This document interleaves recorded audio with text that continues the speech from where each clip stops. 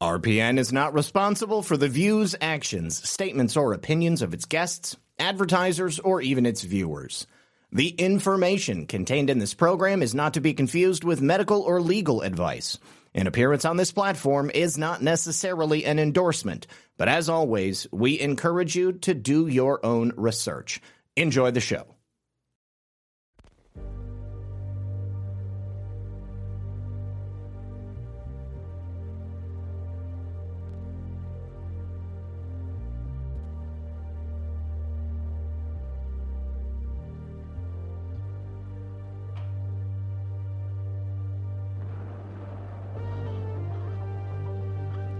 Good evening, everyone. You're listening to Red Pill 78. As always, my name is Zach Payne, the Corruption Detector, and this is another edition of Red Pill News for Friday Night Livestream. Joining me in the studio tonight, my good friend and returning guest, Nate Cain, of course, FBI whistleblower and current West Virginia House candidate. We're sending this boy to Washington, so get ready. I want to give a big shout out to God's Guy. If you're out there right now, I see you in the chat, buddy. Good to know you are here. Hope Gina and you are doing well. Also, Grifter Elite, thanks for hanging out. Trisha, always good to see you. Proud Navy Patriot, what's good? ZBM, keeping it comfy very early. Marine Jane. K Sako 8, It's West, and Victim No More. Oh yeah, there we go. Victim No More. All right. So, we've got a lot to talk about tonight, and I'm always looking forward to a healthy conversation with my buddy Nate. Let's see what's going on with the race, how the competition is sizing up, and obviously, we've got no shortage of topics to discuss from current events, things that Nate is likely going to have to address once he gets to Washington, D.C. Sit back, relax, and grab your popcorn. We're going to be right back after this. So recently, I've told you guys about a breakthrough new anti-aging remedy that I've been using that keeps me energized all day long. I just take a teaspoonful of C60 Evo olive oil in the morning, and I notice better mental focus, flexibility, and physical endurance. Now, it's rare to feel improvements this quickly. I also end up sleeping deeper at night, so it's really helpful. Their peptide and ESS60 hair and lotion renewal formulas are exceptional because they really work. And C60 Evo's lab has been manufacturing this Nobel Prize-winning miracle molecule for 32 years in their Houston, Texas, Patriot-owned lab. ESS60 is the upgraded version of the carbon-60 molecule. It's specifically made for both people and pets. It's a potent and effective way for people's lives to be improved all around the world. So maximize your health and enjoy noticeable results with C60 Evo organic edible oils, skin serums, and pet products. You can buy with confidence from C60 Evo, and you can use my personal code for a discount at checkout. Simply go to c60evo.com/redpill78, and then when you're there, use code redpill78 for an additional 10% off your entire order. Once again, that's c60evo.com/redpill78, and when you support my sponsors, you support this channel. All right, guys, welcome back. Thank you so much for being here with us, and as a little background mood setting, we've got a very special presentation, a debut, if you will. This is, as far as I know, the world first debut of Nate Cain's first song. It's called Raising Cain. You want to set it up for us here at all, Nate? Anything else we can say? Sure. So I had a friend of mine who is a country singer, songwriter down in Nashville. He contacted me and said, "Hey man, what can I do to help your campaign?" And I said, "Hey, I got some lyrics and I need some music to it. Is that something you can help me with?" So I sent him the lyrics. He wrote the music. His name's Aaron Holt. And so he put together an awesome song. And so you guys will get to hear it first tonight. All right, let's turn it up. Those around us be deceived. Yeah, the fight is at our doors, no matter who we believe. Corruption, lawless day and night, will speak the truth into the light. Well, bring the battle, heed the call, watch the whole thing fall. We gotta raise some Cain, show the lies, break some chains and make things right. Feel the power, be the change. The time is now. We gotta raise some Cain. I gotta tell you, Nate, I can already see you coming out on stage with the lights, the crowd, the bass pumping, and a big American flag on the screen behind you. It's got a catchy tune, that's for dang sure, and it's got great lyrics. Yeah. So, are you going to be using this just in your campaign ads? Are you going to be doing rallies and stuff? Yeah, I want to get this song out there, man. I mean, it's like, to me, it's a universal song for our time right now. Yeah, and it's something that I think a lot of people can identify with. We've got problems right now, and it's time, man. We've got to get off our butts. We got to do something, and it's kind of perfect. It goes obviously, and plus too, it's a great thing if people are saying my name and singing the song. So that's exactly what you want. That's right. Let me give a big shout out here, first of all, to Abe Froman over on Rumble. He's now a monthly supporter. Really appreciate you, bro. Thank you so much for doing so. He says, I love the show, Zach. It's great to have a place to go where people don't judge my tinfoil hat. No, we will never judge you for your tinfoil hat. And I have to say, in the modern world, I really don't think that there's any other way to exist, Nate. We were talking a little bit before the show about some of the other programs that I do, and there has really been a phenomenon in recent years where the speed of the news cycle has pushed the things that we talk about from the realm of conspiracy theory to the realm of objective fact, like so quickly, much quicker than it would have at any other time in history. Usually we're talking about years, we're talking about decades. People start to catch on to something, things are talked about in the background, and then eventually it filters out after FOIA requests and all of that take place. But because of the situation with the federal government, the FBI, the DOJ, persecution of people like us, it really caused this cultural zeitgeist. People have awoken in a way they never did before. Definitely. Right now, man, it's just it's unbelievable, what has been happening in terms of just all the suppression that we went through, in terms of censorship and the way that the left tried to, silence, conservative voices and patriot voices. And I mean, that's what January 6th really was all about, man. It was about, the government's final attempt at trying to, scare us all into never again assembling to make our grievances known to our government. It almost worked. Almost. In the wake of January 6th, I mean, it was difficult, like just trying to get people comfortable with the idea of congregating again, of making your voices heard. I felt like there was this general attitude of, people were afraid. They're true. Like, I know from my perspective, going to Washington, D.C. on January 6th, I thought it was a march with a bunch of patriots, people coming together and to hear President Trump speak, and we wanted to show our support. Never in my wildest dreams, and never in the wildest dreams of any of the people that were there with us, did we think that it was going to go down in the way that it went down. And I remember sitting there watching it, and the very instant that I knew that it was a setup, it was too late. I mean, you're surrounded by millions of people, and you look at this. Something is going on with Apple's operating system. They've started popping these pictures on, but anyways. When it started going bad, I mean, it was just something that I just don't think had ever crossed my mind. I mean, especially after what happened in the Summer of Love, right? I mean, we watched the treatment that police and law enforcement got from the crowds. We watched them commit all kinds of random acts of violence and crimes, and nothing happened to them.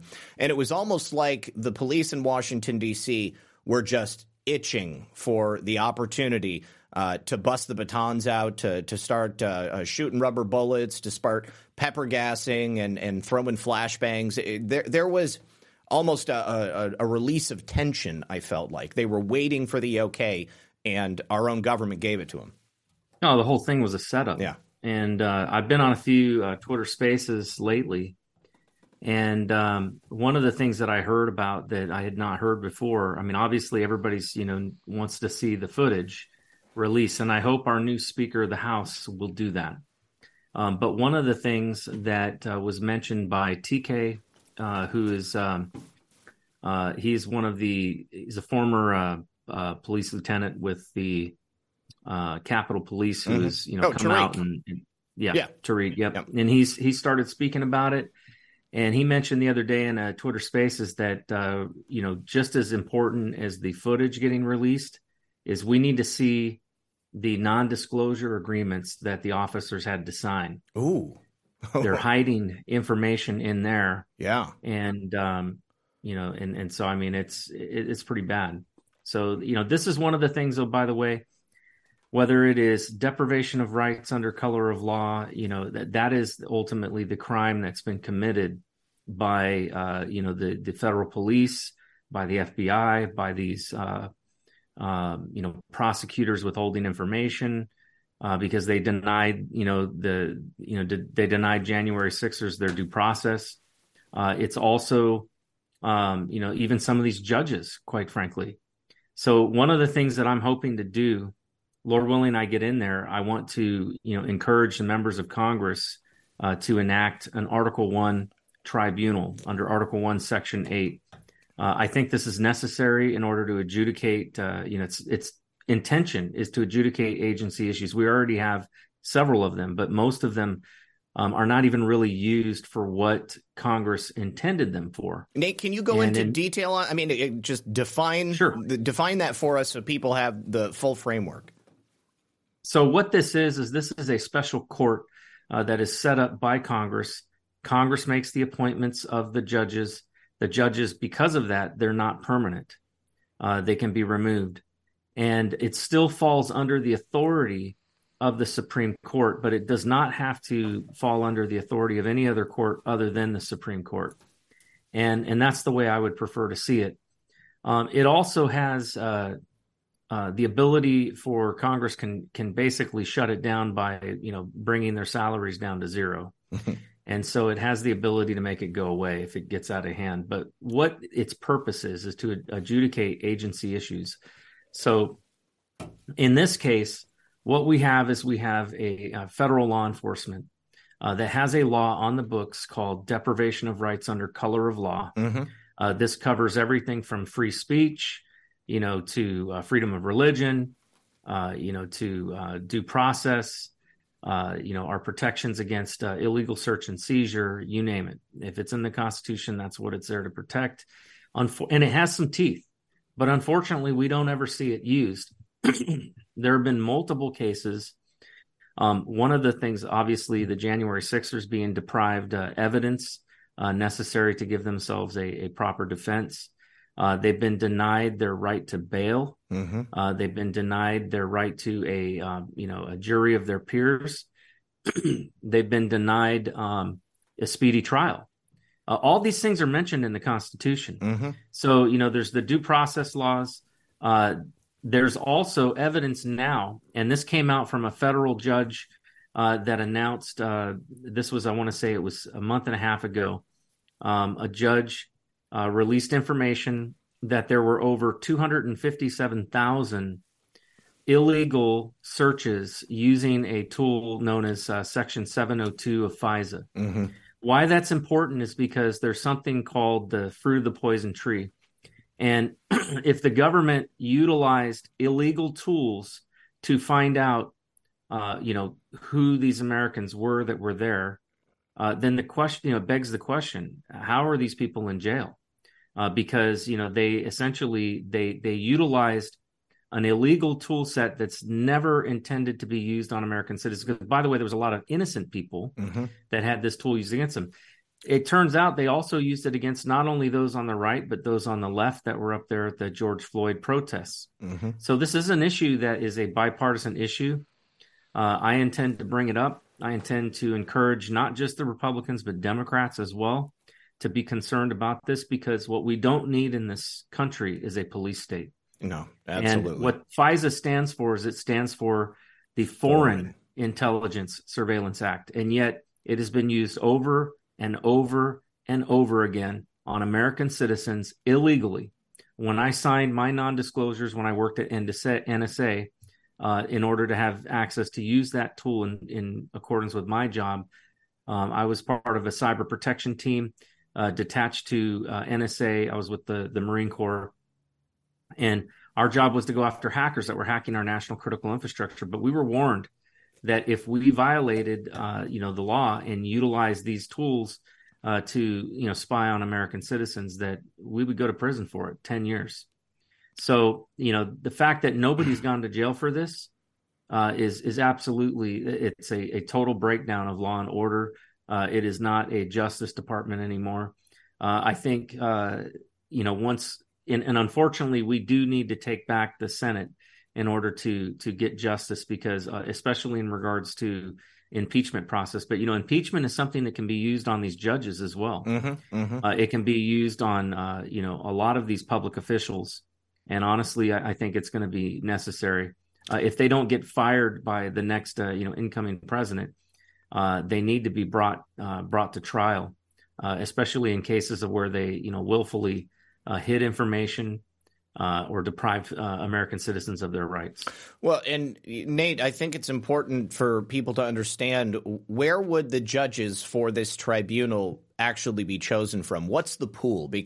And would the tribunal be based in Washington, D.C., or could it be based in any far-flung area of the United States? Because, immediately comes to mind the situation with current January 6 cases in Washington, D.C. That district is just overloaded with Democrat leftists, radicals, people who are not giving the January 6 defendants the sort of treatment and preservation of their rights that they deserve, and by all accounts should lawfully be able to expect, because of their political leanings and because it's poison. Talk about fruit of the poison tree. That is the poison tree. DC is a rotten apple. Yeah, that's a very good point. I'm actually glad that you brought that up, because I hadn't even, really thought that through. But you're right. This court should be held not in Washington, D.C. It can be held anywhere.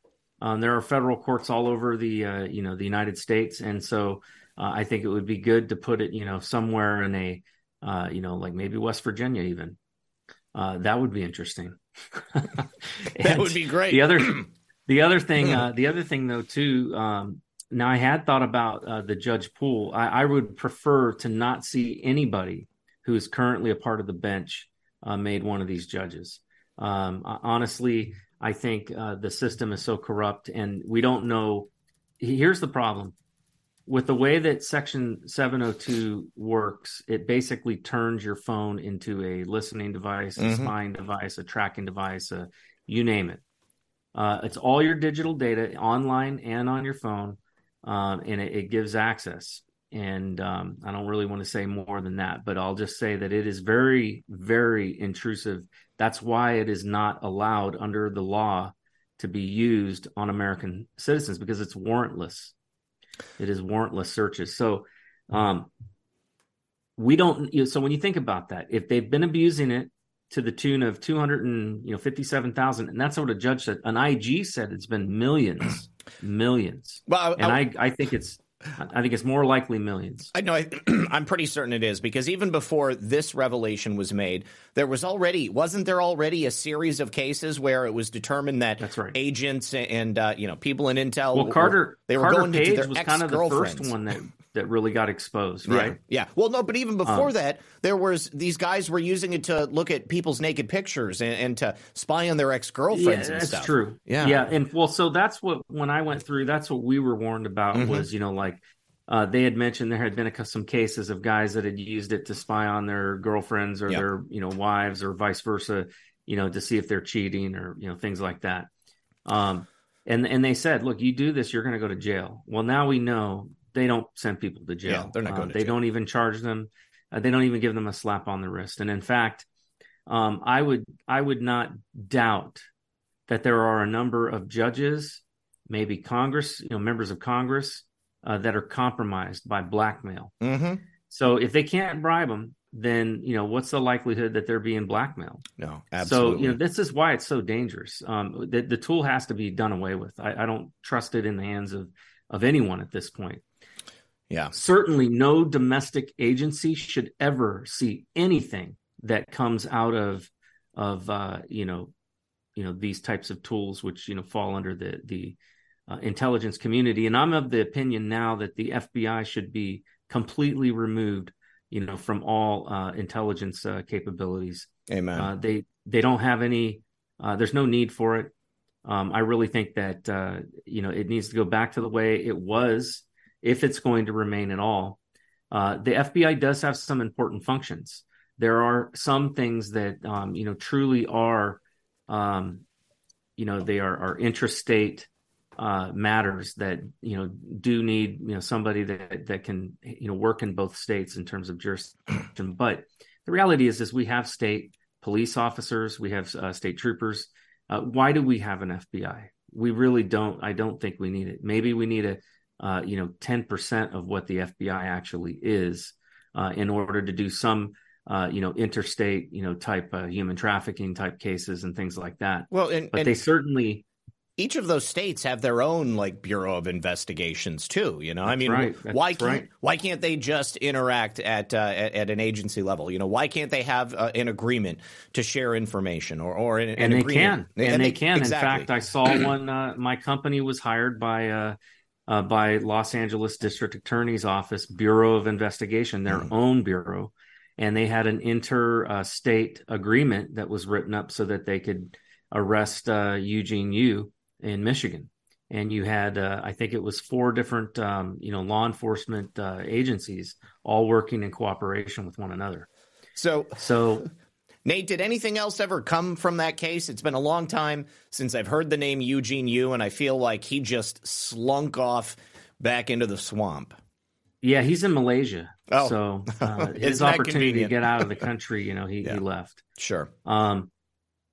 There's stuff that's going on in the legal realm. I can't really get into any details on it, but I'll just say that it's not over. Okay. All right. That's good to know. Kathy Lyer, thank you so much. She says, I'm giving you support because of Red Pill Girlfriend. Your husband is awesome. Thank you for sharing him with us, and I appreciate him, all of his shows, and on Badlands. Thank you so much, Kathy. I really appreciate it. So there's an idea that you brought up there in regards to, at least partially disbanding or perhaps taking away some elements of the FBI's jurisdiction. I think a lot of people watching the show right now think that the FBI is just too rotten to the core at this point, and perhaps it does need to be disbanded, and we need to have something else moved into its place. And a very specific story broke this week about various FBI field offices around the entire country, from sea to shining sea.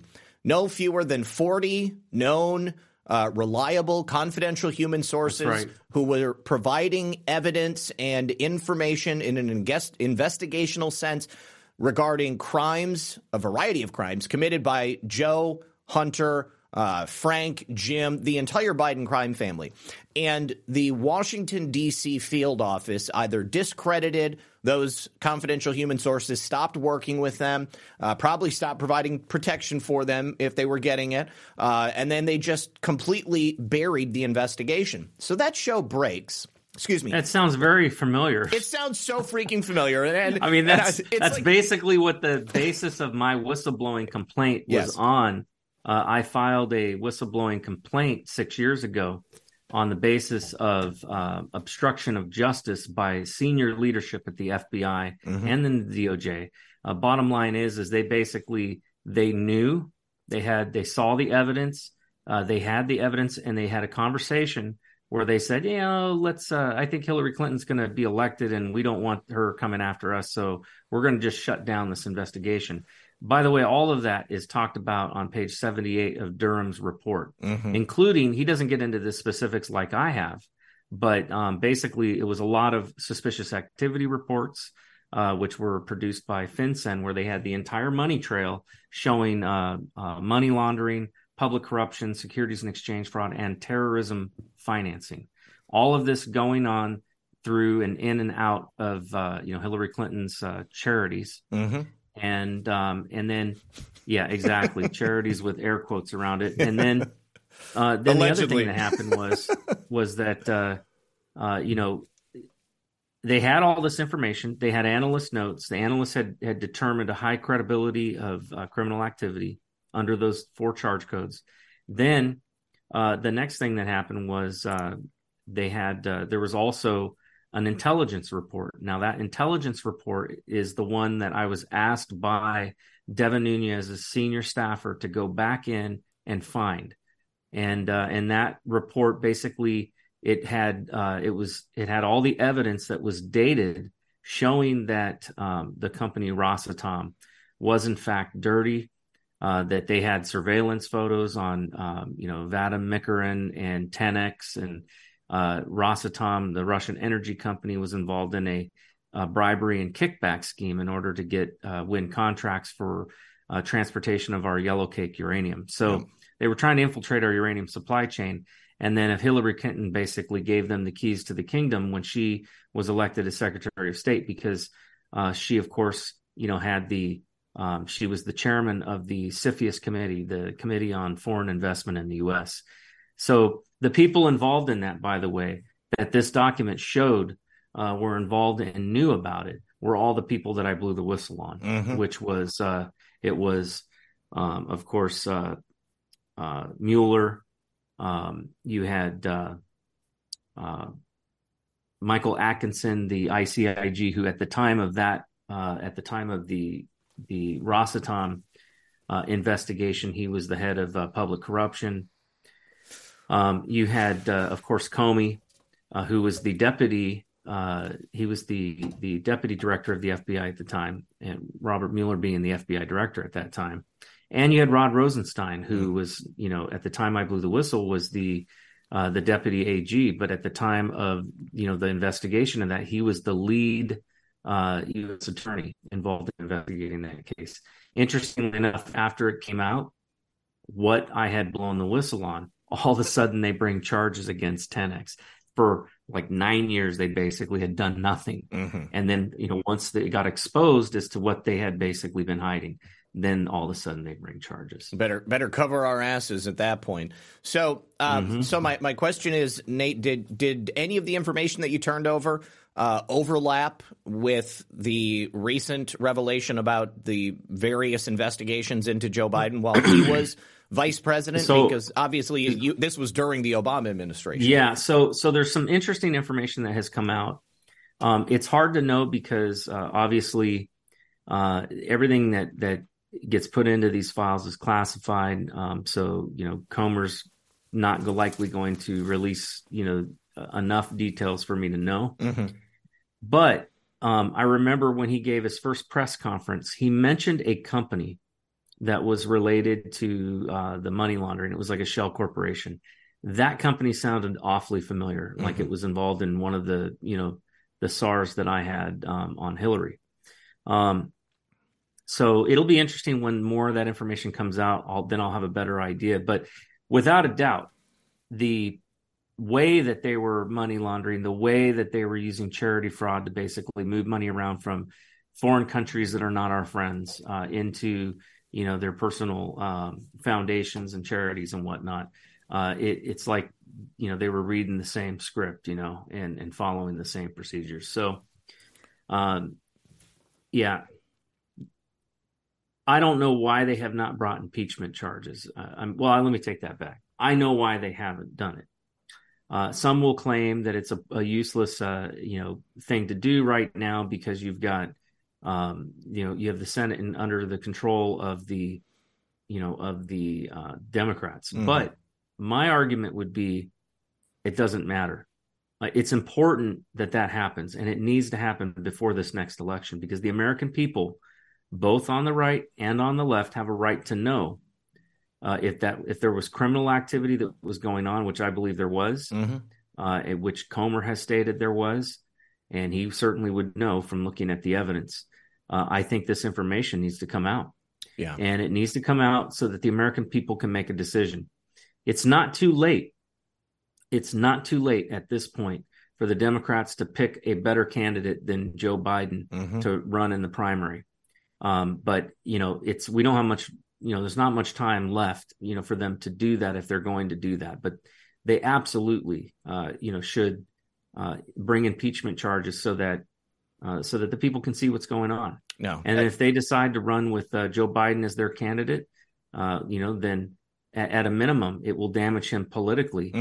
And, look, the Democrats did it to Trump 3 times. And they did it on bogus reasons. They did it on things, they brought impeachment charges on him knowing they weren't going to succeed. And they were not even, they were completely baseless. Like the Ukrainian phone call, give me a break. They had to change the rules to even make that and by the way, the person involved in making that happen was the same guy, Michael Atkinson, who I blew the whistle on.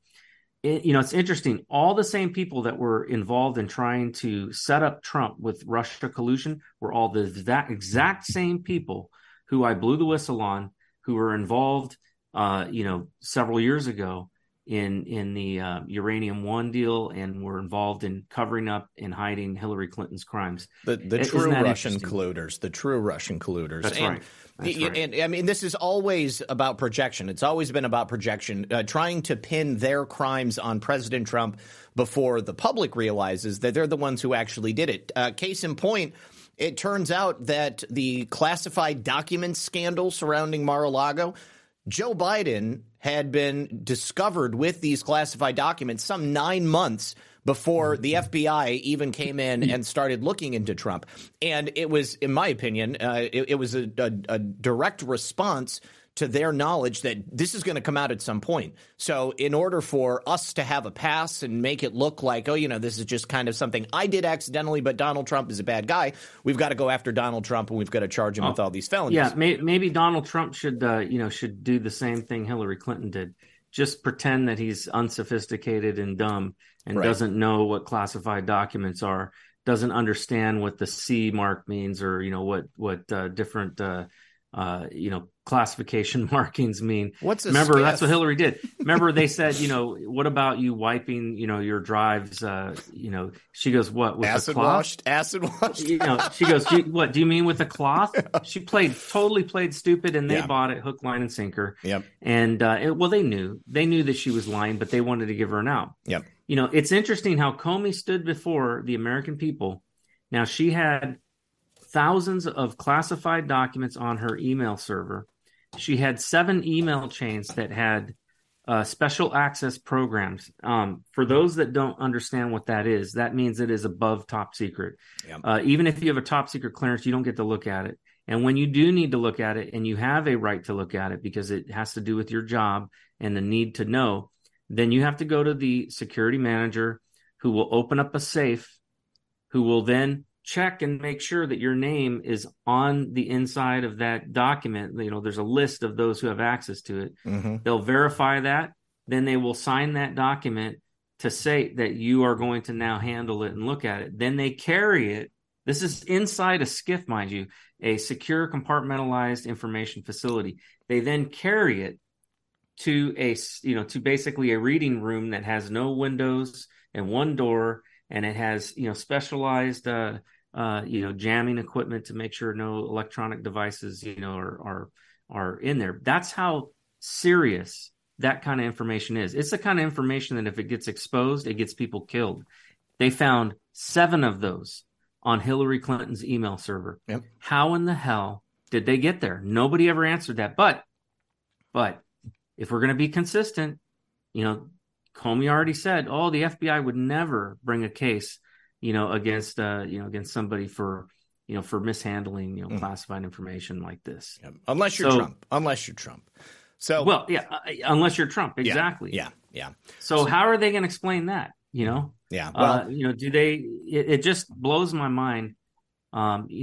What she did, she basically committed a violation of the Espionage Act. She did. And my friends and I, some of the guys that I've talked to that are, part of my old teams that I used to be on, I've talked with, and, we all agree we know what that email server was. It was a Dropbox. Yep. That's what I believe it was. Yep. I believe it was a place for her to put classified documents, and then, oh, hey, by the way, China, you can go look and dig in. Because remember, one of the things Comey he talked about was he said that email server had been accessed. They confirmed it. Yep. That it had been accessed by foreign adversaries. Right. And also right around that time, the CIA mysteriously had all of their assets in China murdered surreptitiously. That's right. We lost all of those agents. This is something that's interestingly dropped recently. Joe Biden's envoy to Iran, who was in charge of the Iranian nuclear deal, who was also in charge of it under Barack Obama, was just arrested and lost his security clearance and his job because it turns out he was actually an Iranian spy. There seems to be a large Iranian spy network made up of radical Islamists inside Joe Biden's administration, and it stretches back to the Obama administration. Have you looked into this at all? Do you know anything about it? Surprise. Yeah, big surprise. Yeah, I mean, remember, the Democrats have had a problem with this. Remember the Awan brothers. The Awan brothers, they were inside, the congressional offices, doing cybersecurity work, right? Yep. Whatever happened to them? Remember who was involved in that? It was Debbie Wasserman Schultz that was basically the one who was getting them moved around and getting them involved. And they were even in some congressional Republicans' offices. Mm-hmm. You had that. You had, of course, what's her name? Dianne Feinstein, that had the Chinese spy that was her driver. You had Swalwell, who was, Fang Fang. Yeah. who was having intimate, times with a Chinese spy. I'll just leave it at that. Relations. He had relations. Yes, intimate relations. So it's unbelievable how any of these people, did not get suspended, from Congress, how they're still in Congress, because they have access to a lot of stuff. And anybody that would make that kind of, foolish, decision, honestly, shouldn't be in a position of power like that. No, clearly not. Oh, and yeah, you've got, look at, Gavin, was it Gavin Newsom, flying over to China? Mm-hmm. Mm-hmm. And I think Chuck Schumer as well. China is recognized as a foreign adversary of the United States. Now, I don't have a problem with, discussions and diplomatic, things happening between China and the U.S. So we need to keep ourselves out of a war with them if we can. But I do have a problem where you've got, these members of Congress and stuff like that are going over there and that are buddying up with, China and all of that. The reality is we have a diplomatic corps and State Department, and it's their job, to deal with, these kinds of countries that are not our friends. Mm-hmm. Yeah. So another interesting thing that popped up the other day, funnily enough, on the same day that it was reported that the FBI had covered up many, many dozens of investigations into the crimes of the Biden crime family, we had a mass shooter pop up, murdering 18 people, injuring dozens more. And the whole story just went away. It was a man in Maine, 40-year-old guy, Army reservist. He had no history of mental illness until this summer, strangely enough.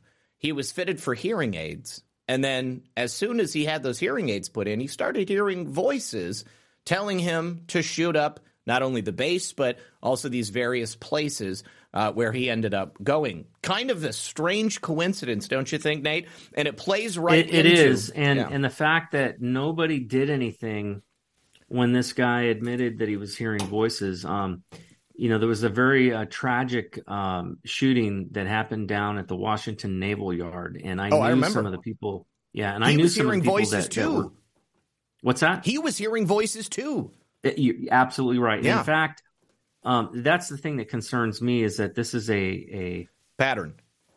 It is a pattern, and in fact, that guy, there were people I knew that got killed there. Oh, sorry. I also, I was working in Hawaii at the time, but it was the information management office that he went through, and he killed the the IAM there, and I had just been speaking to her on the phone the day before. Oh my God! And so and then I ended up, after I blew the whistle, and I had to go back into, finding a contracted job. I ended up going to work for the Navy, and I was working down there at the Washington Naval Yard. So, but the guy who did that, he had claimed, and he called the Capitol Police the night before, complaining that the government was using mind control on him, and that they were pointing some device at him through the floor of the hotel that he was in, and he was hearing voices. They did nothing. When somebody is saying that they are hearing voices and those voices are telling them to do terrible things, that's when people should get involved, and they should make sure that person is, placed in protective custody so they don't harm themselves or somebody else. Absolutely. There is something weird happened after I blew the whistle, and I don't know if I've ever talked about this, publicly, but I had a lot of people reaching out to me, on Twitter. I mean, at one point I had almost 200,000 followers on Twitter, and it was daunting to keep track of it all. But there was probably 6 or 7 people who reached out to me not, as far as I know, they didn't know each other, but they all gave claims that they had been kidnapped by the government, that the government had placed some sort of chip inside their head, and that they were victims of mind control experiments by our own government. Mm-hmm. Now, if I'd only heard that from one person, or maybe I'd heard that from a few people that all knew each other, I'd be like, all right, break out the tinfoil. Sure. But in this case, it was really weird, and I just thought it was strange. And I remember looking into one of these people, and she was a doctor. Mm-hmm. I mean, like literally like a family doctor, had her master's degree, not somebody that you would think would be, crazy. But here's the thing. So I was talking to Bill Binney, and we were just having a conversation on the phone, and I mentioned it to him, and he goes, you know what? He said he had a lot of people that had reached out to him, making the same claim. Mm-hmm. And so, when you've got a number of people that are hearing that kind of thing, when there's smoke, there's generally fire. Now, I don't know if these people are just crazy, or if that what they're saying is true. I mean, certainly we're finding out things now that I never thought possible, that our government would do. And so nothing would surprise me. Well, Nate, I mean, we mentioned it a little bit earlier, but I mean, MK Ultra, I mean, that's, on the record, CIA mind control using drugs and other methods. I mean, that was done all over the country. It was done in Canada.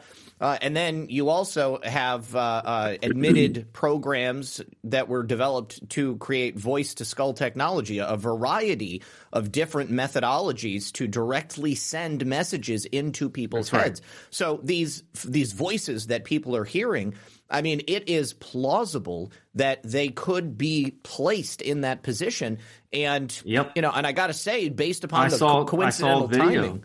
Yeah. I saw a video in a college, at a college. I don't remember who the professor was, but he had a device that had a super high frequency, like with basically a very narrow beam. Yep. And then they could modulate on top of that, so that they could literally put, sound into somebody's head. And he was moving it around the classroom, and all the students were tripping out because they were hearing, this audio in their head. So, yeah, I mean, I think it's absolutely, it's not that I think it is possible. Yes. It is. The only question is, are they doing that? Well, I think it would be foolish to believe anything other than that. I mean, if there is a technology that the government or, an intelligence agency can create that's going to give them an edge, or, allow them to control a situation, kind of manage the actual outcomes, and then, of course, the narrative after, they're going to go ahead and do it. I mean, these people are acting without ethics and without any sort of morality. It's a very gray area because, of course, it's for, it's God and country. It's for, the freedom of the United States of America. You got to crack a few eggs if you're going to make an omelet. I'm positive that's the way they feel. I need to say thank you to Shelly. Thank you very much for donating over on Ko-Fi. And then also Cranop. He says, Zach, have you seen this yet? Save for later. Sonic. No, I haven't seen this, but I'll go ahead and check it out. And I also want to say the Robert Card, the alleged shooter from Maine, he was found dead this evening. And there was also an alleged Discord chat that has been attributed to him. And I just want to read through these statements. Now, it's very clear to me that, either this has got to be satire or this is a Fed glow up. They have created something so that they can massage that narrative. So allegedly in this Discord chat server that Robert Card was in, he said, I can't stand these damn non-whites running our country. They don't deserve to live. I've had enough of this political correctness bullshit. It's time to take matters into my own hands. I've been trained to kill, and I'm damn good at it. These people will pay for what they've done to our country. It's time to make a statement. I'll show them what a true American is capable of. They won't know what hit them. I've got my guns and plenty of ammo. Let's make America great again by getting rid of these scum. I won't stop until every last one of them is gone. This is my duty as an American. They can't hide from me. I know their patterns, their hangouts. I'll hunt them down and take them out one by one. The Army trained me to be a killer, and I'll use every tactic I learned to make sure these non-whites regret ever stepping foot in our country. No one will stop me. I have a mission, and I'll see it through until the end. God bless America. Now, first of all, any self-respecting racist, it's not going to avoid using racial epithets when they're in a private conversation. Second of all, it's obviously, they threw in all the hallmarks. This would line Robert Card up right there with Christopher FBI Director Christopher Wray's white supremacist terror. White supremacy is the most dangerous thing in America. Exactly. And then on top of that, he's talking first. Okay, if you're going to try to shoot a bunch of people of color, Maine is not the place to do it. It's from right. It's one of the whitest areas in the country. So that's a very curious thing too. I don't know. I have not seen any list of the victims or pictures of the victims or anything like that.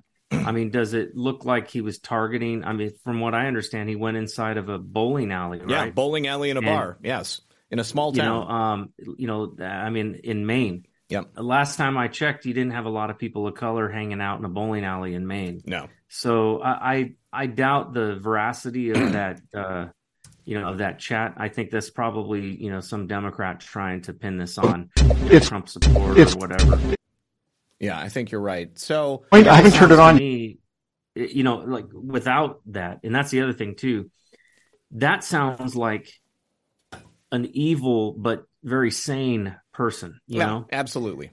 Yeah. That is that's not the ramblings of somebody who's hearing voices in their head.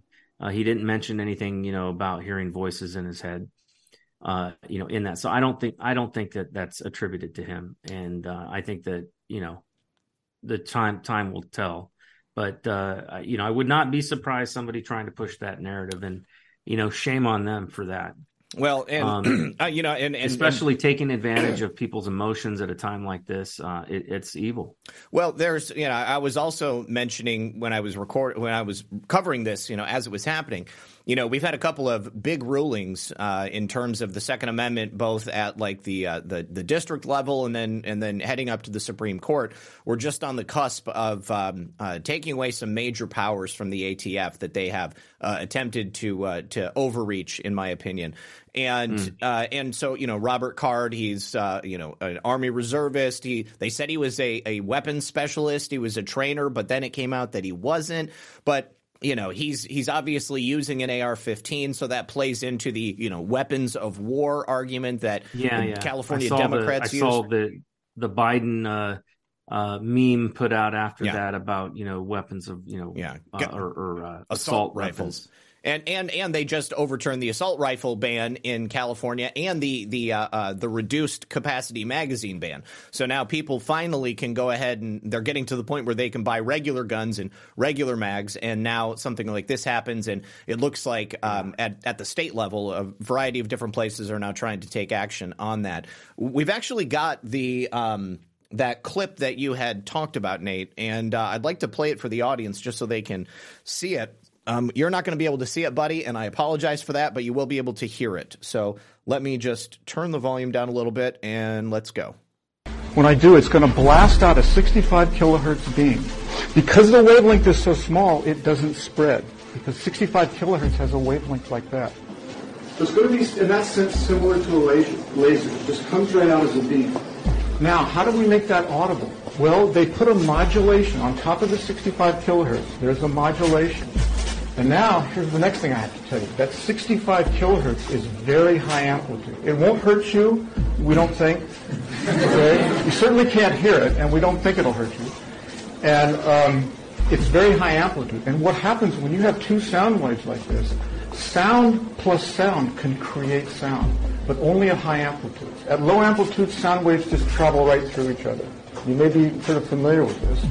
But at high amplitudes, you can create sound. So what happens in this apparatus is the audio sound, the sound that you're going to hear, is actually created in the beam, not here.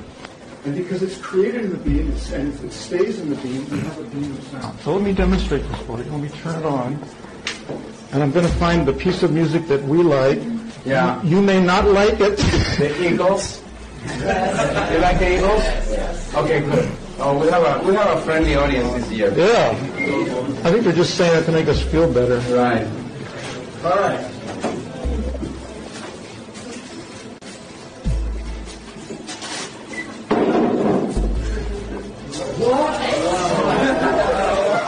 It's worth the $2,000. It's not our money. Now, the sound that you're hearing is being created in this beam. It almost sounds like it's coming from your head. So let me try to scan the whole audience here so everybody gets to hear this. Absolutely remarkable. Pete, are you getting it?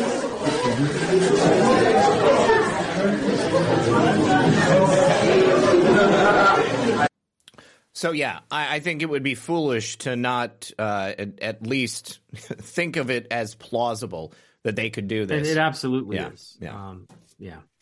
It is. The sad part is I don't think that we want to go down that road of thinking that that there are people in our government that, want to do us harm or want to do evil, but the fact is the evidence is everywhere if people just open their eyes. We're there. You've got a whole long history of people in government committing great evil against their own citizens, not just in this country, but everywhere around the world. Mm-hmm. This is why our founders saw the wisdom of making sure that we had a Second Amendment so that we could protect ourselves. I just no amount of this kind of nonsense, I think, is going to, change things. I think, we have a lot of guns in this country. I don't remember what the statistics are, but, per household, I think it's, let's just put it this way. We have a large supply of small arms in, the hands of citizens that is, greater than, probably all the other nations combined. Absolutely. So, anybody, remember when Beto was saying, "Oh, I'm going to come take your AR." Mm-hmm. Yeah, right. So good from luck, my buddy. Cold dead hands. That's right. So what an idiot. I was talking about some of my guns the other day, and somebody in the comments was like, "Zach, don't talk about having an SBR." I just want to go on record for both the audience and the ATF. That every single gun that I own is properly registered. It's properly legal. If there's a tax stamp that's required, I have one. So I'm not worried about anybody showing up here and serving me with a warrant for doing something illegal. So I speak about the guns that I own with great pride because it is so important. It's so vitally important. I just can't fathom anybody who doesn't own a gun. Now, the good news is that ratio of gun to non-gun owners is shrinking every single day. You know, Maine, although it's rural, it has there are a lot of bleeding hearts up there. And I saw interviews with people, and a number of people were like, you know, I'm going to go buy a gun now. You know, there's no way I'm going to get caught without a gun. People just don't think that that's going to happen in their home city. You know, this issue of more and more people owning guns, it does. I'm very happy to hear that, because one of the problems with those that don't own guns is that they become fearful of guns. Mm-hmm. And the truth is that the only fear that you should have in regards to a gun is the same kind of fear or respect that you would have while driving a car. You know, when you're walking down the street and you're walking on the sidewalk, you don't sit there and think about all the cars that are passing by you and think, oh, one of them's going to swerve over and hit me and kill me. Why don't we think that? Because we drive cars, and we know that the average human being does not want to go out and kill their fellow man. It's only crazy people that do that, you know, or people that are being spoken to in their heads by, you know, voices. So the reality is that when you look at gun ownership, what I do and what I am concerned about is I do get concerned about accidents, right? And accidents do happen. And the best way to avoid accidents is to have good training. You know, I've been trained, of course, with, you know, weapons, of course, when I was in the military. And I've made sure that all of my kids, you know, I took them to the range. I showed them how to shoot. I showed them to respect, you know, weapons. Trigger discipline. Same as I did when I taught them how to drive a car. It was the exact same thing. I taught my kids, you know, don't text while you drive. Why? Because one mistake could get somebody killed. Well, it's like telling your kids not to run with scissors or a butcher knife. You know? Exactly. Yeah. And so honestly, what I would prefer to see is training they in schools. Need to have since the Second Amendment is part of our Constitution, it is part of our American culture. I would like to see them to actually have gun safety training in school. Absolutely. Like that should be part of an education of every, you know, child in school. Now, of course, if a parent wants to opt out of that, then fine. Just like sex ed. That's right. Yeah. But to me, because we have a Second Amendment, because everyone that graduates high school will be able to go out and buy a gun. In fact, in some states, even before that, or they might be given one. You know, I do think that they should have a gun safety, training class. I think agree. That would be a good thing. And, you know, maybe even have marksmanship as a school sport for high schoolers. A neighbor of mine has several small children, and he's got them learning how to shoot 22s from let's say 7 or 8 years old. And those kids, they've got perfect trigger discipline. They're not flinching or anything. They know exactly what they're doing, hitting bullseyes, and it's really, really cool to see. So yeah, I think that you're right on with that. That's definitely something we should have. Nate, I want to hold on a sec. Excuse me. We are just about to open up the phones. I can't believe an hour has gone by already. Before we do that, give me a brief update on what's happening with the campaign, if there is any polling going on, and so how's it going? So all I've got to go off of is just anecdotal evidence, but the evidence to me seems that I'm doing quite well. I've been running a very grassroots campaign. I'm focused on getting out there, talking to the people, listening to them. And then when they bring up something that there's something I can actually do now, I've been doing it. So a perfect example of that was authoring the Parents' Bill of Rights and then taking my volunteers with me down to Charleston, where we lobbied the state legislature. And we got one of the delegates to sign on to sponsor it in the House. We got another one to sponsor it in the Senate. And our House delegate has already told me that he has enough votes in the House to get it passed. Now, there are delegates that hate my guts for this because they feel like I've stolen something from them, because they tried to get a bill passed last year. Why didn't they do it? It failed in committee. In my case, I'm taking advantage of the fact that this is an election year. This issue is a hot topic for a lot of parents.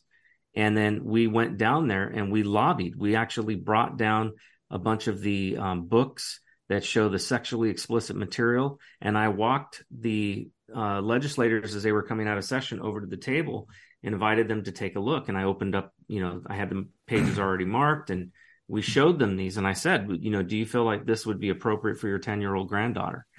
And of course the answer was no. And then we started talking about the other issues on the bill as well, but we had some visuals there to actually catch their attention, and I think we did a good job, and I think the Lord was with us, and we had his blessing on it as well. But I've also been engaged working with a lot of people who have concerns over their personal private mineral rights, and I've been putting together I brought together a couple of experts. One guy who's a really a good expert on mineral rights leases, and we did a community outreach and brought a lot of people at mineral rights together so that they could learn what a good lease versus a bad lease looks like, and they could learn about a bill, Senate Bill 694 in the state legislature that has had some negative impacts on their royalty checks. So what I'm doing is I'm basically listening, and as there are issues that I can deal with, I'm dealing with them. And, and so I look at it like this. If I go out there and I serve the people of West Virginia now, before I get elected, what's going to end up happening is eventually that's going to get around. Mm-hmm. And, and I've not taken any money from PACs or super PACs. I don't have any donations that have come in from, corporations or anything like that. Every dime that has come into me has come from individual donors. That makes it difficult sometimes because it's a much harder road and path to take. But what it means for those who would vote for me, and that's really what boils down to, those that would vote for me, they're going to have somebody who is serving their interests and not serving the interests of the lobbyists or of the, the big donors, that have no interest in what the people of West Virginia have. So I'm focused on, the issues of the Constitution, which also has, something that a lot of people outside of West Virginia care about just as much as West Virginians. And so I've had a lot of donations that have come in from places like California, Texas, Florida, also New York, surprisingly. And these people, they want somebody in there who is going to be serving their interests in the Constitution.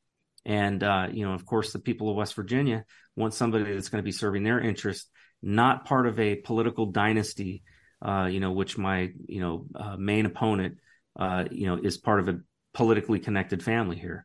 And of course, he's got donations from all the major PACs and super PACs. And, he's got,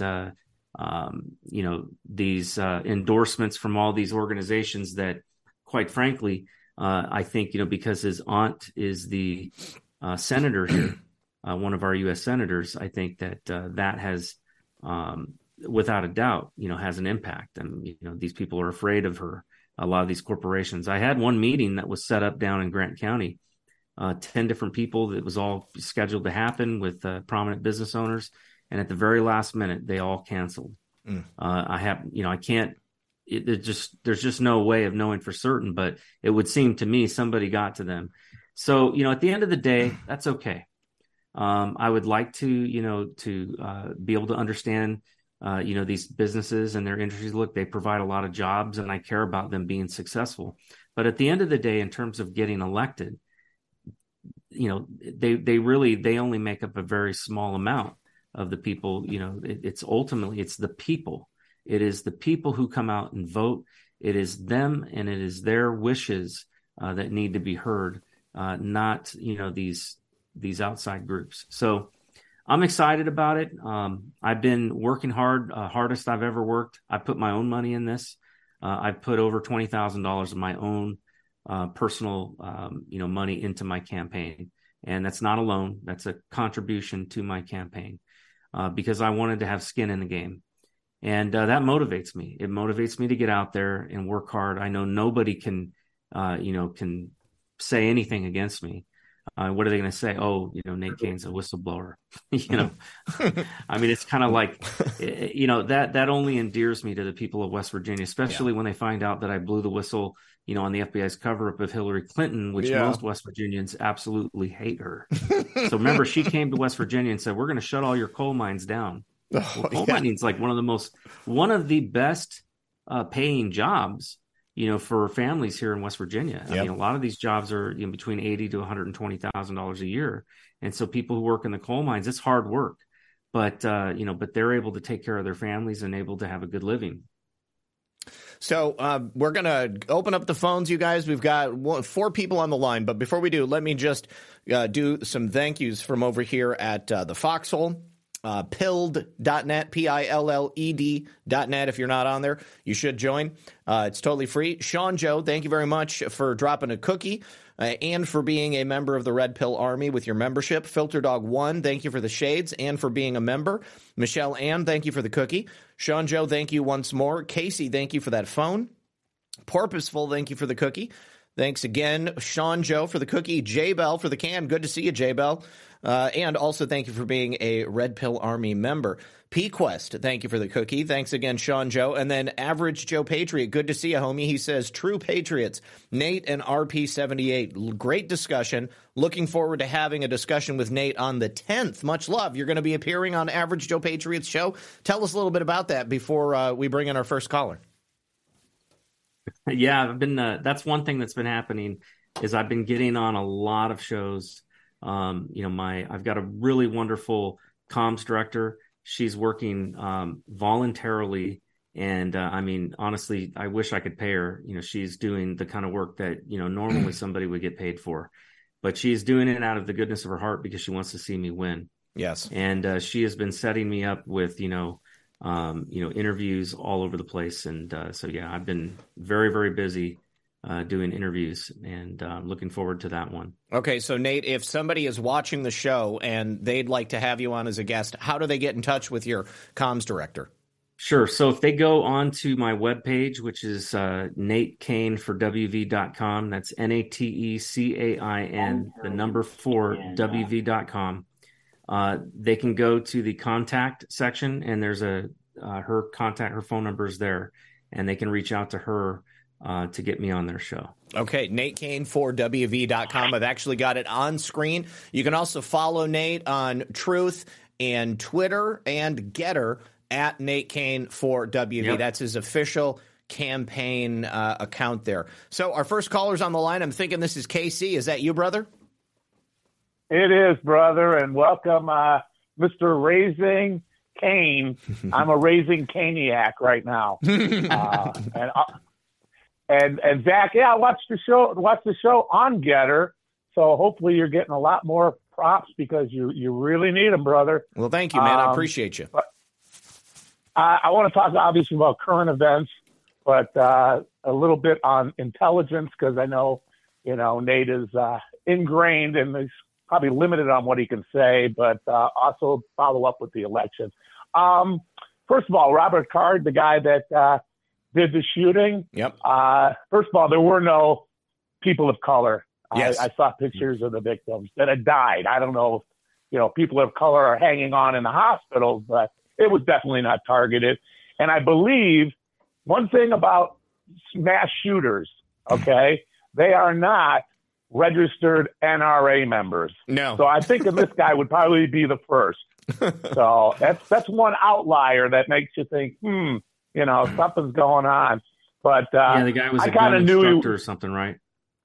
Absolutely. Nobody gets into the NRA to become a mass shooter. It's like the most peaceful place on earth is a freaking gun range. Yep. But anyhow, it's like I knew he was dead when I heard the Maine state trooper controlling it all was telling people where and when they couldn't hunt because it's hunting season. So obviously either they were suicidal or bad timing because you don't want to go into a forest full of hunters. I don't care how well armed you are because they'll take it as a trophy to shoot the guy.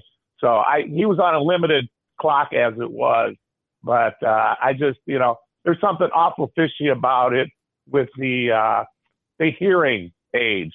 I don't want to call it like the Havana syndrome, where they were, targeting frequencies and stuff.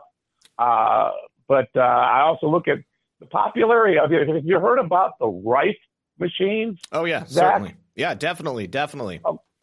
What is that? So there was a guy named Royal Rife, and he developed this machine that uses specific wavelengths to address certain ailments in the body. And it was basically like covered up and discredited because it flew in the face of modern medicine. But it's very, very effective on a whole range of different diseases and cancers and sicknesses. From what I understand, the harmonic frequencies that it will emit are adjusted based upon whatever it is you're trying to treat, and it will specifically target the cells based upon that frequency, and it either disrupts them or erupts them. And Casey, if you've got any other specifics on it, I'm happy to hear it. Well, I think you need to do a whole therapeutic show on that, on the brown gas. Yep. Yes, the Rife machine seems very complicated on setting frequencies, but a lot of people swear by them. Yep. So We need a frequency that therapeutic. I was going to say we need a frequency that can cure wokeness. Oh, well, they have that. The Polish army uses it for mob control, the special frequency that makes you shit yourself and piss your pants. So we can identify all the Antifa by just using that. Yep. Yeah, the city of Los Angeles had some of that back in the day because of all the rioting that was going on there. Yep. Absolutely. It's just a last thing on Card, the killer, supposed killer, I guess, because you can't trust anything, especially within the first 48 hours. Yep. But it sounds like if this guy was like Nicholas Cruz and saying he was going to shoot people up, school shooter, mass shooter, whatever, sounds like the medical and mental therapeutic is break their freaking trigger fingers. Yeah, that would certainly do it. Yeah.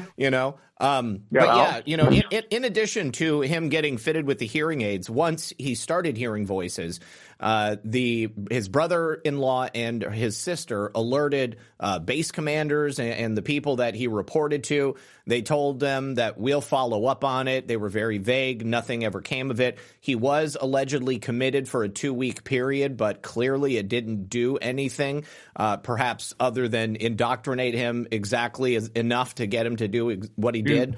But what did they dope him up with while he was there too? Yeah, who was his psychiatrist? What medications was he on? I mentioned SSRIs the other day.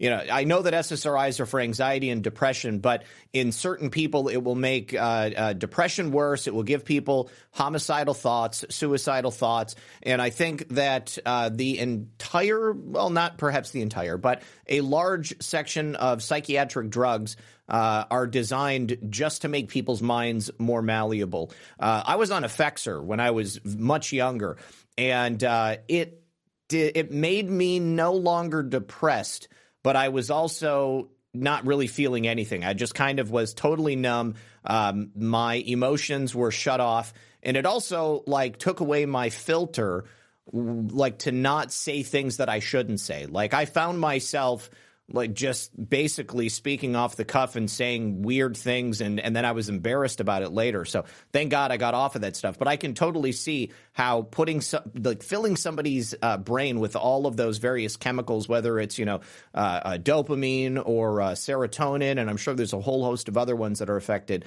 I mean, that could very easily make somebody more pliable and more receptive to some sort of suggestions. Yeah. And as a kid, I was on the back of my mom's hand and my dad's belt for treatment. Same here, brother. Yeah.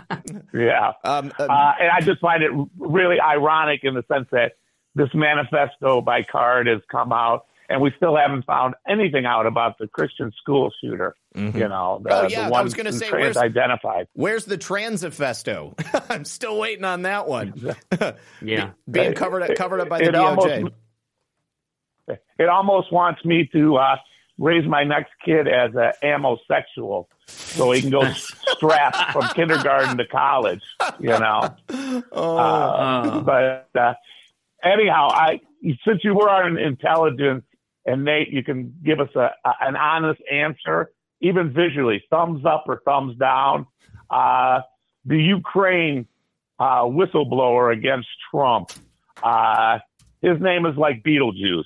I'm going to throw out the name Eric Ciamella. Can you go thumbs up or thumbs down? Am I close? Eric Ciamella, yeah. That was a thumbs up. Is it? Yep. All right, there we go. Look, here's the thing that was crazy about that, and the part that a lot of people may not have heard. So the rules for blowing the whistle on national security matters prior to that event were that you could not blow the whistle on something that was secondhand information. You had to be the person who saw the information, and only you could be the one to blow the whistle. Michael Atkinson actually changed the rules because when he first submitted it, he had told him, "Hey, you're going to have to resubmit this," and he changed the rules so that they could do that.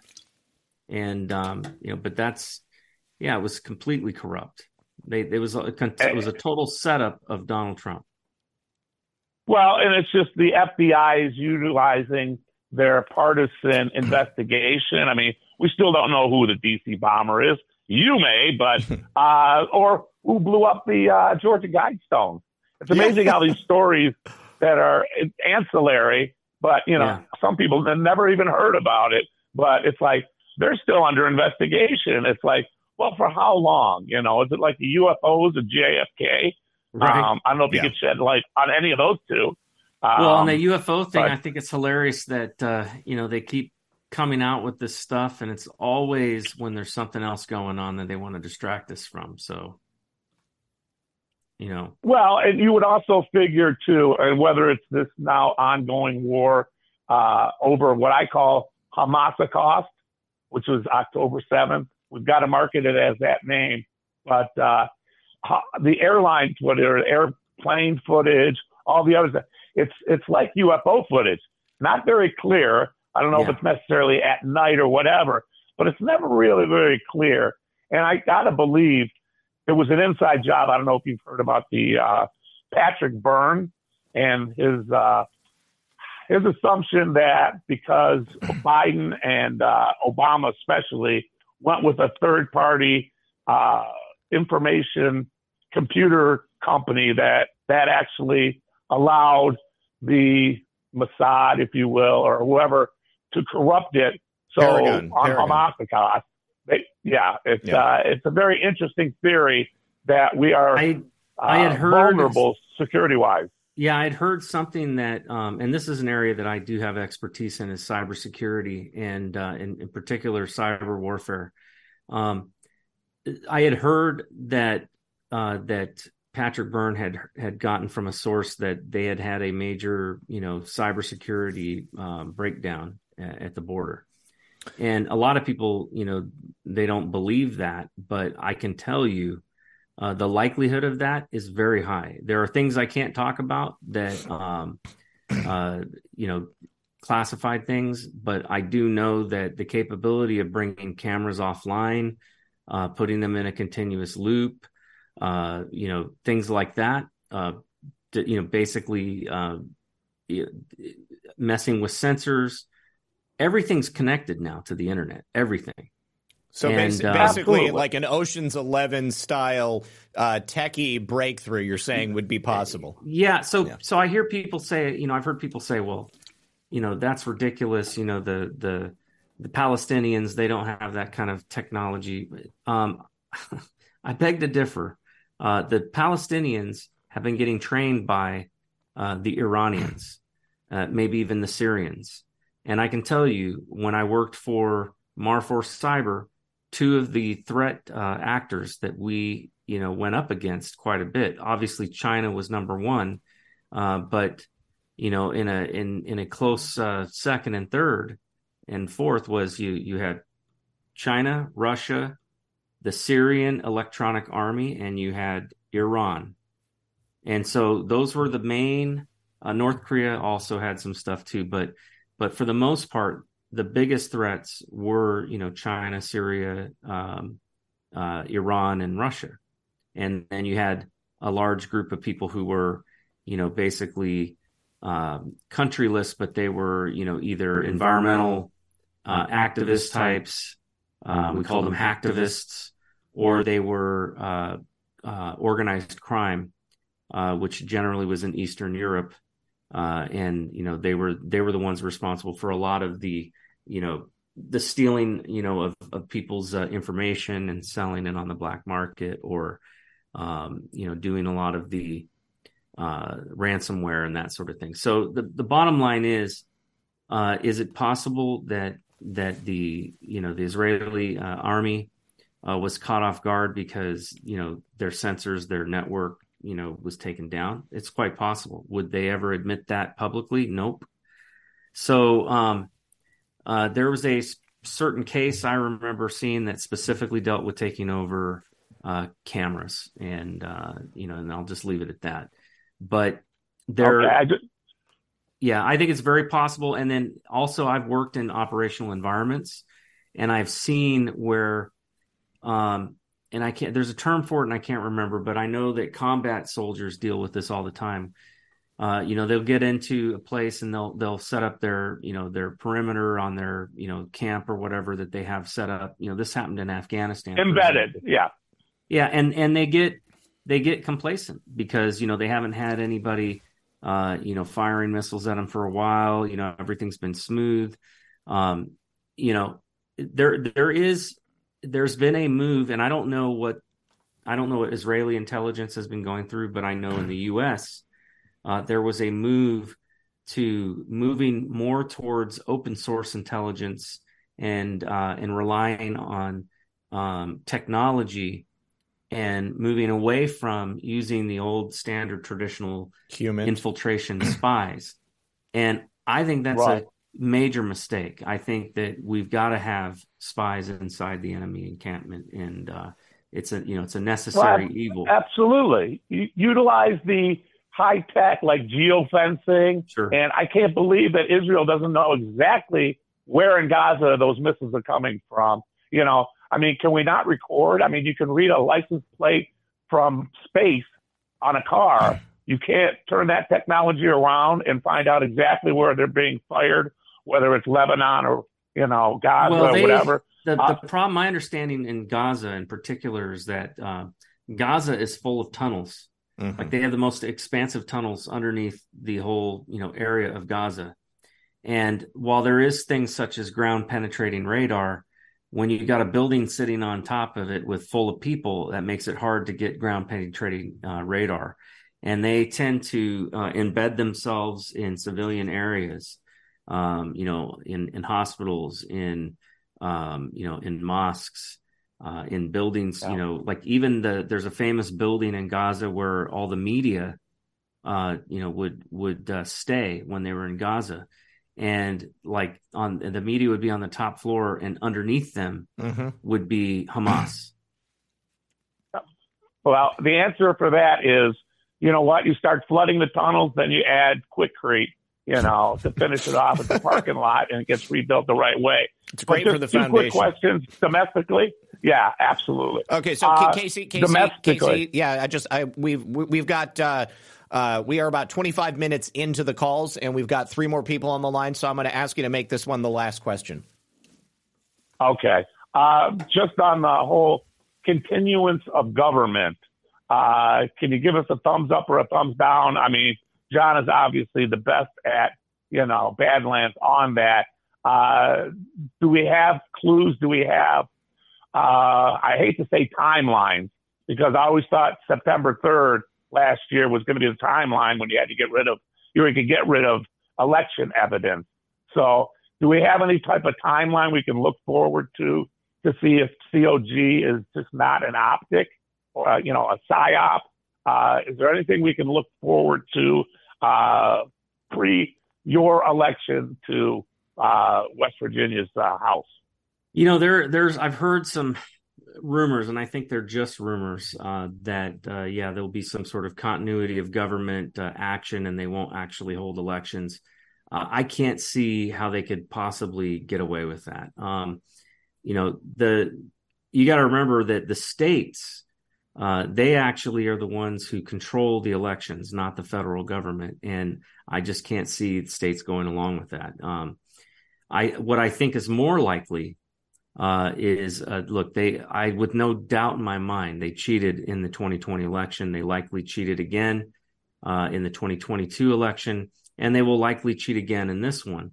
The difference is a lot of states, West Virginia, much to Mac Warner, our Secretary of State, to his credit, has gone to great lengths to clean up the voter rolls.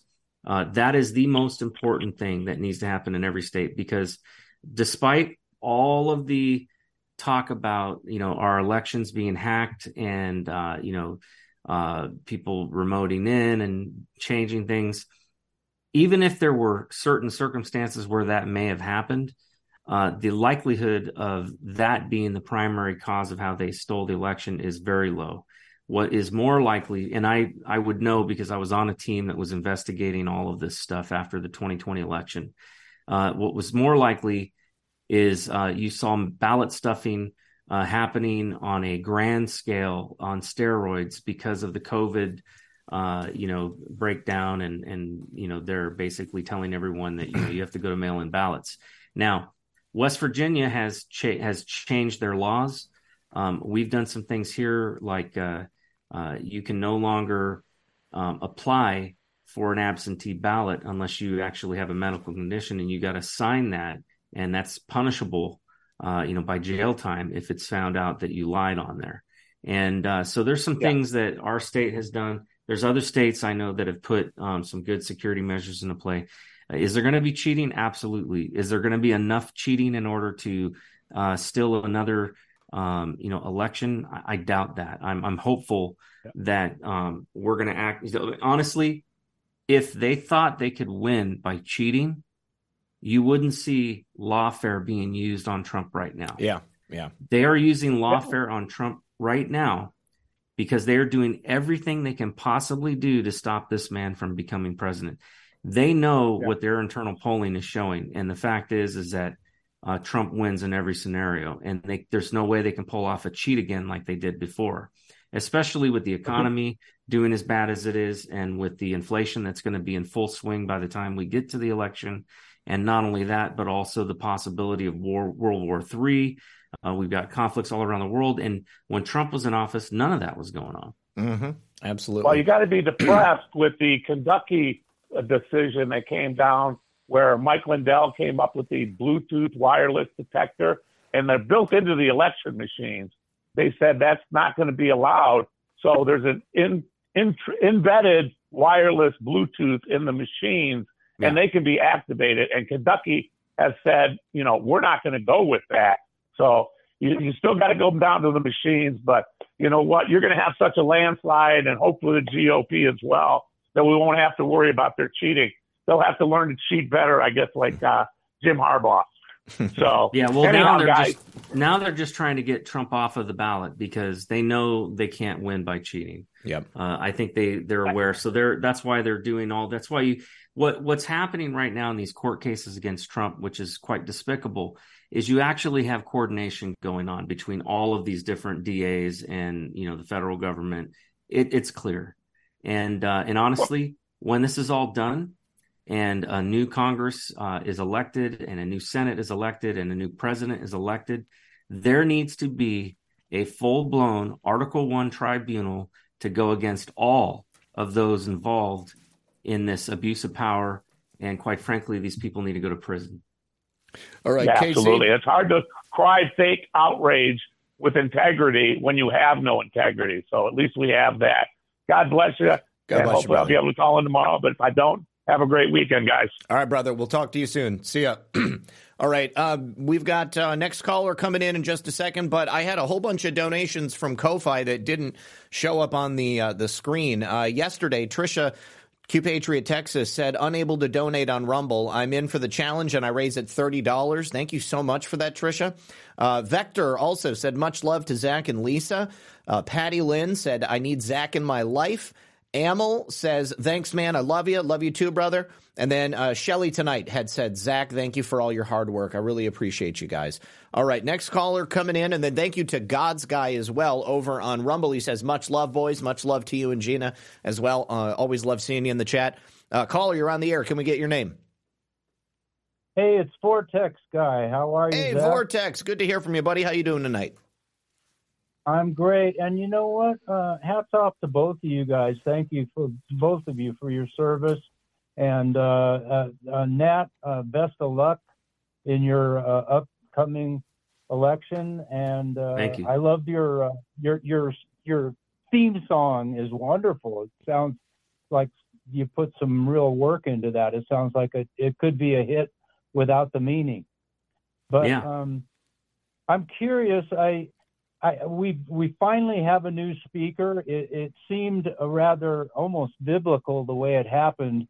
We certainly, if nothing else, have discovered the rhinos in the party, in the uniparty that exists, and what our old speaker was hanging on to by a thread, pretty much sabotaging Jordan, Scalise, and ultimately Emmer. And, thank God we got Johnson in there. I'm not so sure of him, but he's got to be better than what we've had. And I'm just hoping that people get on the phone like we've been doing and demand that promises made, promises swept by the old powers that be, that we get the 44,000 hours of our deserved raw, unedited evidence video footage from the Capitol, and also I guess there's an extra 11,000 hours the FBI is hanging on to. Mm-hmm. But it would be wonderful to get that out to the public. It would solve so many issues right now. I get so sick when I hear the lies being spewed about overturning elections and everything else. Basically out here, we just want to know our vote counted, because, that's part of the Constitution and part of our rights and our duties as Americans to do so. And so I'm hoping that happens. Also, I'm wondering if either one of you guys, probably maybe both of you, know a very good journalist and podcaster over there on InfoWars, Owen Schroyer, was just incarcerated for his free speech on January 7th. And it's absolutely disgusting. Evidently, the prosecutors promised him that he would not serve jail time if he copped a plea, like so many of them are being forced to do. It's absolutely Soviet.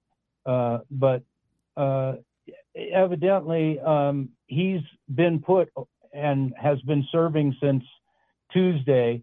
He refused the jab, so they put him in solitary confinement. And it turns out that he happens to be in our new Speaker of the House's district. Mike Johnson's district is the same one that Owen Schroyer is serving time in. So I'm thinking it might be a good idea to put a little pressure on Mike to do the right thing for the First Amendment. And you know what? That's a great idea. In fact, there's another. The governor of Louisiana is new too, and evidently he's out to impress. He's Republican. His name is Jeff Landry, I think it is. And so we're making some phone calls and trying to put a little bit of pressure on, and because it's really unfair what happened to Owen Schroyer. He's serving 60 days and he's in solitary confinement, all for free speech on the Capitol. Did not even go inside the Capitol. Yeah. What are your thoughts? Yeah, I think one of the greatest travesties of this generation, quite frankly, has been what has happened on January 6th. And I don't mean people showing up angry, and rightfully so, but peacefully assembling to exercise their right of assembly to let their grievances be known to their government. That's not what I'm talking about. The travesty is what has happened to these people who have been denied their right to a speedy trial, who have been denied their right to due process, who have been denied their right to bail, who have been denied their right to a jury of their peers. And this was all done for one reason. It was done to intimidate the American people. And all that anybody needs to know that is the case is to look at what they've done in terms of, adding these enhancements to the charges to try to put people in jail. You got one guy, Tario, who's been given almost 20 years, and he never even set foot in D.C. So it's insane what we've seen, and there absolutely needs to be a reckoning, for what has happened to these people. And like I said, and it needs to be done through a legal process. But without a doubt, it cannot be left to stand for the abuses of power that have occurred, and that goes all the way up to Biden himself. Remember, there was also you had the all of the razor wire and the 10-foot fences that went around all the buildings in Washington, D.C. I had to drive through and see that nightmare, every day after the election. And so, I think we absolutely, we need to make sure that we are contacting our representatives and telling them that we want justice for those that are incarcerated because of January 6th. Absolutely. Well, it's all the lack of transparency. I make calls to the Democrat congressmen in different committees and say, pretend I'm a Democrat and tell them I'm leaving the party because you guys have such a lack of transparency. You've got the media, you've got everything else. If you're so sure of yourselves, then why in all of these election cases, for example, why don't you want to see the receipts? Why are you so afraid of laying the poop on the table? Absolutely. And let us make up our own minds? Because you know what? We don't have justice anymore. The only court we have is the court of public opinion. That's it. Yeah. Well, on that note, I had you guys have probably saw, of course, Jenna Ellis, flipping on President Trump and lying. My God. Listen, when I was working on election integrity work, I was actually handing over my work along with the rest of my team. We were handing over our stuff to Peter Navarro's group, and it was going through Garrett Ziegler. And I was told, and we had a very well-written document that basically exposed multiple material, evidence violations where they basically, under the Civil Rights Act of 1968, they're required to maintain every record pertinent to voting in an election, digital and paper records, for 2 years. And there were multiple records destroyed and not kept, and we found those and we documented them and we provided that, and we made the case that this was a civil rights. There were civil rights violations that were, had occurred, and then I also had documented, multiple cases that were in the media where they actually had to overturn the election because the outcome of the election changed when they did a recount. This happened in Oakland County, Michigan, and I can't remember the name of the other one, but there was another county in Michigan where this happened. And what is so significant about that is under the guidelines, under the voting system standards by the Federal Election Commission that were created and are under the law HAVA, the Help America Vote Act, applies to this and to every federal election. It states that there's a certain requirement that the machine has to meet a certain error rate, that they have an allowable error rate, and anything over that, it becomes, the whole system certification becomes void. Mm-hmm. Now, I brought this up. This is called the void ab initio.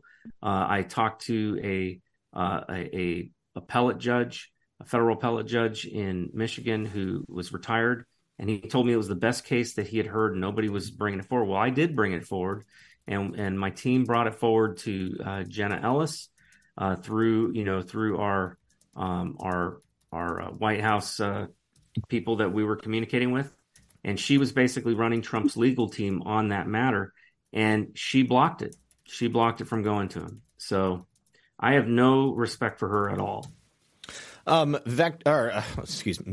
Vortex. We've got 20 minutes left, and I've still got 4 more people on the line. So I just wanted to ask you to wrap it up with this one. That'd be great. Yeah. Well, we saw Jenna Ellis, and it was disturbing, but it racked in my mind a very Soviet-style reading of materials that you're told to be read once you make your little plea deal. Yep. It's absolutely disgusting. So let's ask everybody, is it okay, Zach, if we give out Mike Johnson's office number for people to call in Washington, D.C.? Sure. Do you have it handy? Yes, I do. It's area code 202-225-2777. That's 202. It's being incarcerated for totally free speech. It's absolutely disgusting. All right. I'm passing this out into the chat right now. Thank you so much for dropping that for us, Vortex. I appreciate you, brother. Hats off to you guys. Have a great night. You too, sir. God bless. Thank you. Nate, we actually have a constituent of yours in the chat over on Rumble, and I was trying to send them over to your website so that they could reach out to you. Your contact page, it says there should be a form there where people can put their information in, but there's no form. The only thing that's there is the instruction to use it, and then you've got numbers for your texting. You've got Jeanette's phone number, and then you've got a number for your campaign manager, which the lovely Mrs. Cain. But the contact form is not there. So I wanted to let you know so you can get that fixed. I appreciate that. I will get my web developers to fix that. In the meantime, one thing that people can do is I do. Especially Twitter, that's probably where I spend most of my time on because of Twitter Spaces. It's a great platform to be able to, talk to people. If you go on Twitter, go on there and tag me and just say, hey, can you follow me?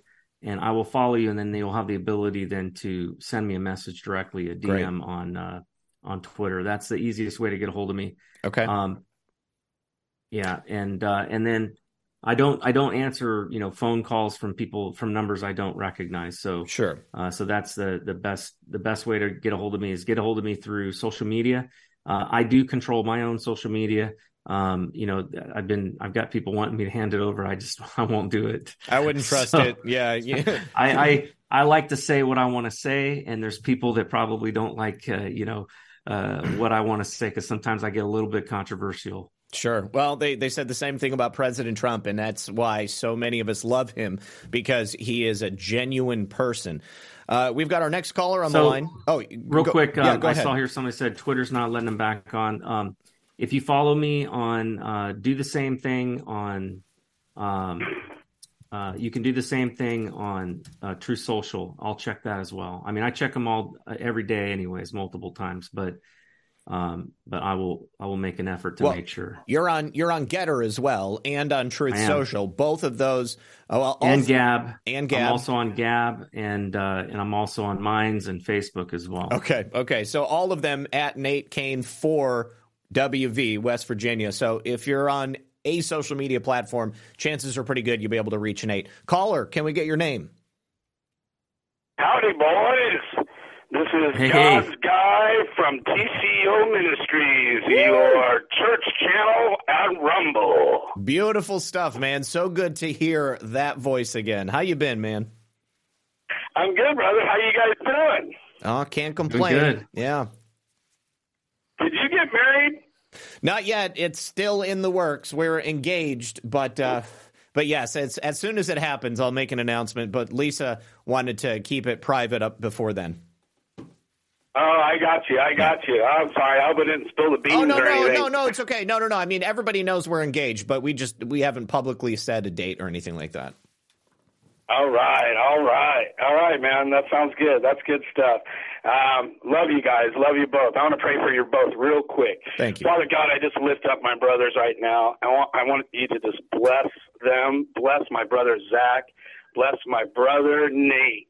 And continue to bless him. Lord, I just love the fact that he is willing to do the work as well as the faith. In Jesus' name, amen. And please bless Zach and Lisa and their future, and I just hope that I can be a part of that as well. In Jesus' name, amen. Amen. Always. You will always be part of the Red Pill fam, dude. So good. Sweet. How's the Pacific Nate, Northwest thank you so much treating for you? some good news about Johnson. I appreciate it because, I try to bring good news for the church members on Shabbat. Tomorrow I had nothing to talk about. I mean, I always have something to talk about, but I appreciate that. I didn't know anything about it. I'm kind of numb to politics these days, so I appreciate that. There's a great article in Gateway Pundit about Mike Johnson that I read right after he got elected, and I took a deep breath of sigh of relief, because he seems to me to be a stand-up guy and a godly man, a man who's not afraid to share his faith in Jesus Christ. And in fact, one of his first actions was actually gathering everyone together to pray. I listen. I want to make something clear. I've got a lot of great ideas, I think, and I think I would be a good leader and I would be a good representative. But Nate Cain, nor Donald Trump, nor anyone else for that matter, is going to be able to fix the level of problems that we have in this country without God's help. We need God. God is the only way that we can turn our country around. And we need that. Our founders understood that. They called it providence, and that word providence meant the hand of God, basically, God's involvement in our nation. They understood that. I believe that, and I know that I can accomplish great things through him. But I'll be able to accomplish nothing without him. Mm-hmm. And so there's going to be miracles that are going to be needed in order to get things done, including convincing maybe even some Democrats to vote for good things. So I'm a praying man, and I firmly believe in that. And so I want to just encourage all of you, be praying for your country, be praying for Mike Johnson and for the new leadership in the House. We need a leader that is going to have the backbone to do the things that are necessary, but also have the political acumen to be able to survive the rhinos and the Democrats, that would love nothing more than to take them out. Yep. Amen. Well, that is the where the rubber meets the road, so to speak, Nate, because I seen you do this Take Back Oregon Freedom Rally, and that was fun. That was amazing, dude. When you got up there and you gave all praise and glory to God, you had pastors get up on the stage with you and want to bless you. You pretty much, God took over that whole rally at that specific time. Brian Artis was cool. Everybody else was cool. But let me tell you what, God's a tough act to follow, brother. And that was amazing. It was amazing, the response you got. And I was really proud to be a part of that and to know you as a brother. Thank you. I was blessed to be able to, be invited to come out there. A lot of people think of Oregon and they think of just, Portland, where it's so full of, hardcore leftists and communists. But, Oregon is a largely rural state, and there's so many wonderful conservative people all over the state that have just been left behind by the current government of Oregon. So hopefully we can turn that around. Amen. Well, the Bible says where sin abounds, grace abounds even more. Amen. So you brought this to my attention. I'll bring it to your family's attention here, Zach, if I can speak one more thing about the Bible. Yeah. Is that all right? Yeah, go ahead, bro. Okay, awesome. So we're going to Amos. This is something that Nate brought to my attention almost a year ago. When he became a pastor and decided to preach on our channel, and that was amazing. Still one of our best videos.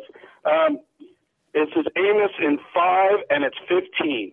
Hate evil, love good, maintain justice in the courts. Perhaps the Lord Almighty will have mercy on the remnant of Joseph. And I just thank you for that, Nate, because you brought that home for me. That's why we have to continue this fight in the courts. Look, folks, I realize that sometimes it just seems like, why even try? But we are commanded to. And if we expect God's mercy on our nation, it means that good people need to stand up and do the right thing. Mm-hmm. And that includes fighting for justice in the courts, not just justice for ourselves, but justice for others as well. There's a lot of poor people that don't get a fair shake in the court system because, they're stuck with, a court-appointed lawyer. And then you see somebody that's filthy rich and they get off scot-free without, any kind of, justice at all. We have a broken justice system and we need to have justice in the court. If you are interested in reading about that issue and what God thinks about it, I highly recommend Amos chapter 5.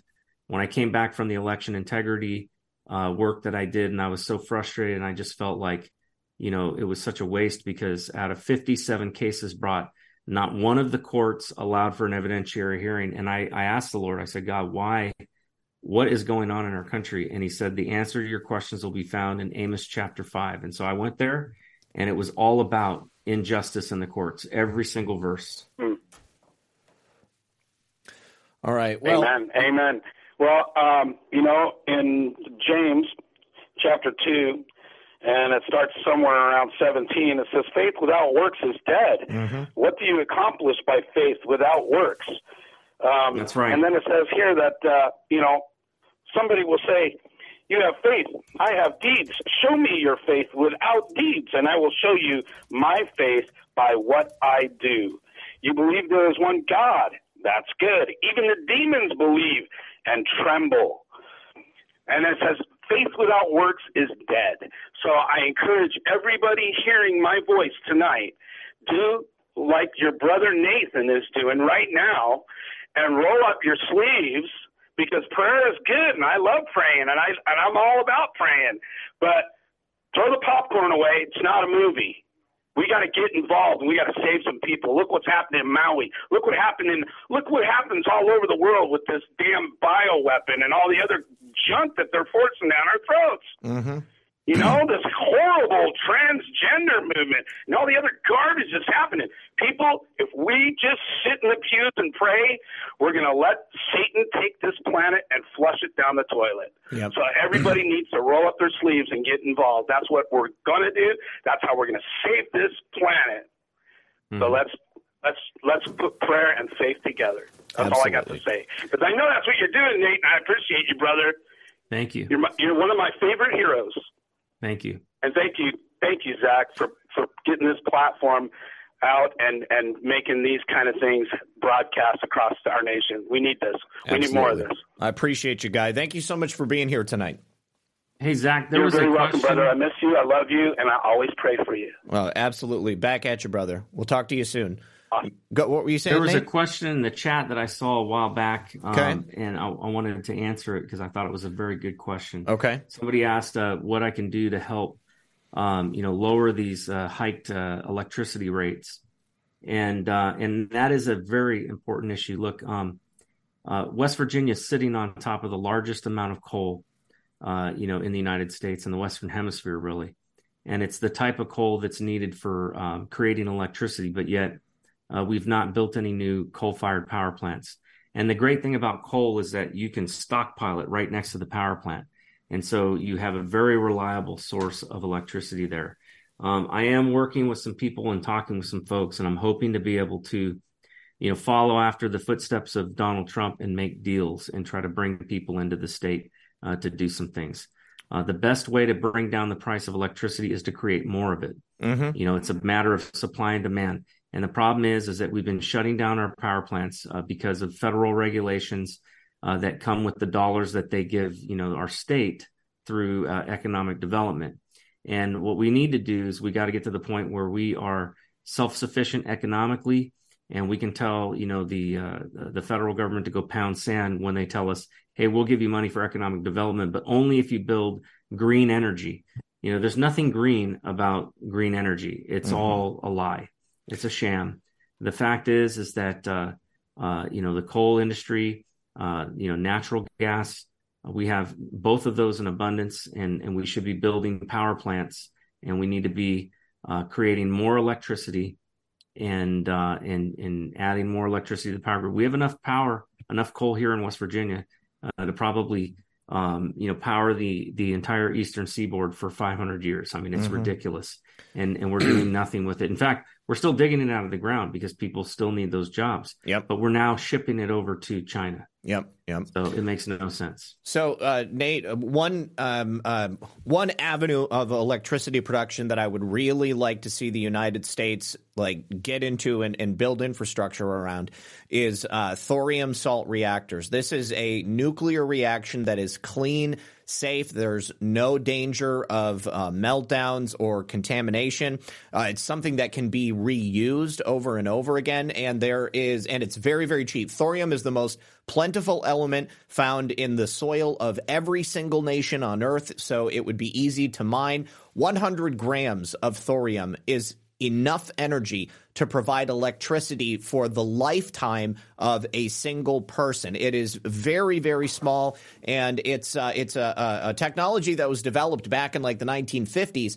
And the reason they didn't go with it is because there was already an industry that was built around uranium, because they were using it in nuclear weapons and stuff. And then, of course, they have the storage containment industry, which is required after the spent fuel has been used. So if you're not familiar with that technology, please look into it, because it's something that could easily be mined in West Virginia if they transition off of coal-fired plants. And perhaps you can do double duty, because sell coal to other countries, and then you've got the thorium that can be produced and used for power here in America.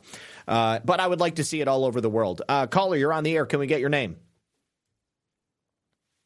Caller, can you hear me? Hey, yes, Zach. Sorry, I had by the way, my name's Andre. I'm Andre2121. Sorry, yeah. I had my thing muted, so I didn't have you coming through the phone. You're all good, brother. Andre, good to hear from you, man. What's on your mind? So, first of all, I just wanted to thank both of you guys for what you do. Like, thank you for your service, Nate. Thank you to Zach. I appreciate it. Thank you. I've been pretty on and off again when it comes to watching the streams, but I found out about Maui like pretty late, and so since then I've been like watching your streams every single day. So appreciate it, man. Just really glad for what you guys do. Thank you. I've got some residents of Maui that are going to be on the show again. Survivors of Lahaina. They'll be on the show probably next week. So keep your eyes open for that. Yes, I know about that. I'm super happy about it. It's going to be good. Because like you said, no one's talking about it. So yeah. But yeah, I don't know. It's just like I'm going to be kind of conservative with what I say, just because I am still in the military, and I want to, I don't want, just in case anyone hearing what, like something negative or anything like that. But we don't want to jeopardize your position. Right. But yeah, it's just, I don't know, like watching everything like that's been unfolding over the last couple of years, the fact that they, forced the jab on all of us. And it's just one of those things where I feel like if more people were united, you know what I mean? Like say even half of us stood against it, it wouldn't happen. And I think that's like one of the biggest problems right now in the country. We're not united. You know what I mean? It's us versus like the deep state, Mm-hmm. So I agree. But yeah, I mean, I wanted to keep it kind of short. I know we have other people that want to hop on the air, but yeah, like I said, I appreciate what you guys do. I wanted to offer my condolences as well for ESA DMF. Oh, thanks, bro. Like, pretty bummed out. Yeah. So. Yeah, that was a hard one. That was definitely unexpected, and I've lost more than a few people that were fixtures in the chat since I started doing this, and every single time it doesn't get any easier. So I appreciate that. Thank you for that. And Andre, thank you for your service as well to the country. 100%. Thank you. It's a privilege. It's just, I don't know. It sucks. We got friends that are going to Israel right now, and it doesn't need to happen. And I don't know. It's tough. It's tough. I've got a son in the Army right now, and I worry all the time. Well, tell him thank you for his service. I appreciate it as well. I will. All right, brother. Well, thank you very much, and please, call in anytime. I appreciate you. I will. I've been watching the stream consistently. Tanae, I wish you the best of luck. I will be putting your name out there. Thank you. I love the fact that you're a man of God. I am as well. So, yeah, thank you so much. I appreciate it. Both of you guys. Thank you. Appreciate it as well. Thank you, Andre. We'll talk to you soon, brother. Stay safe. All right. Have a great night. Yep, you too. All right, next caller. Caller, go ahead and mute your stream. And can we get a caller? Mute the stream.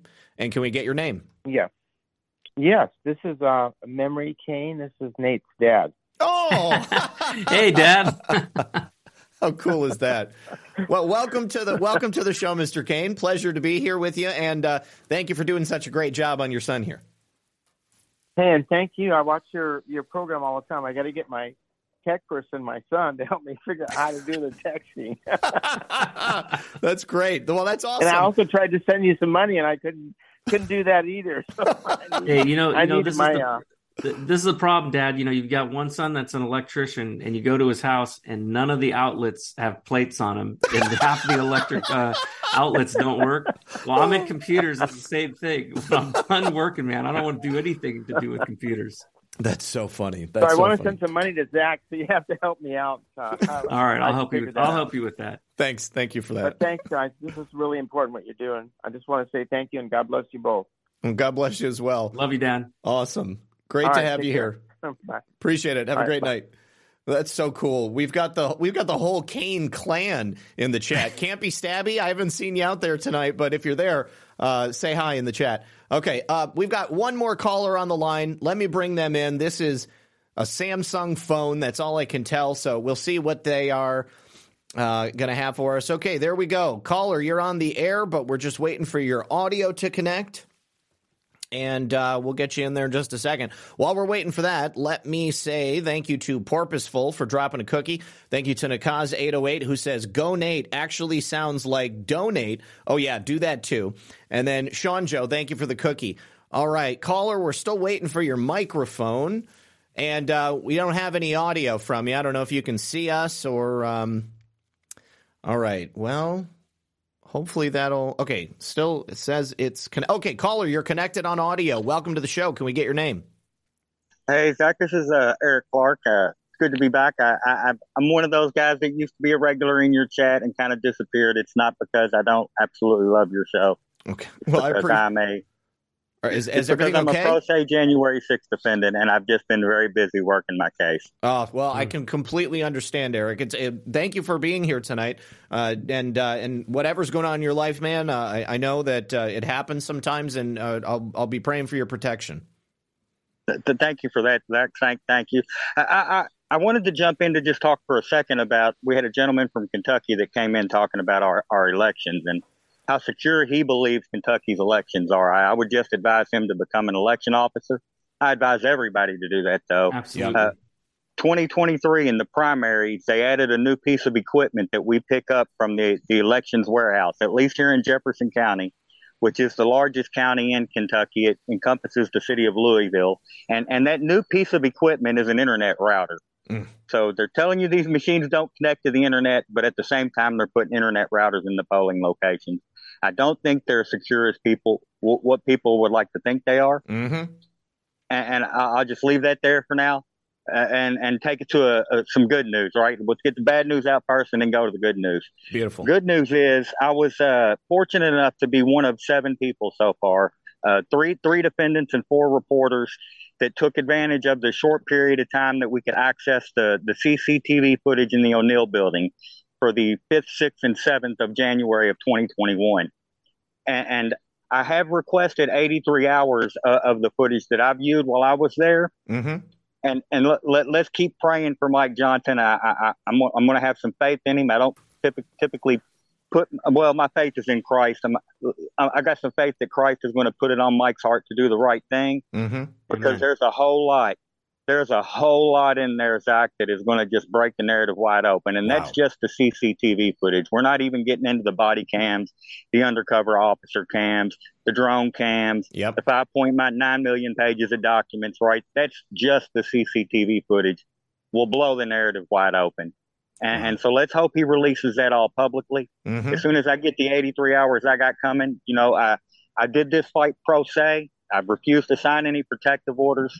I have had plenty of constitutional rights trampled all over in the process, but I've not caved and signed any of their protective orders, taken any of their plea deals. So if he won't get it out, at least I'll be able to get another 83 hours of it out there here within the next couple of weeks. Well, if I can help you get anything of note out, I'm happy to do that.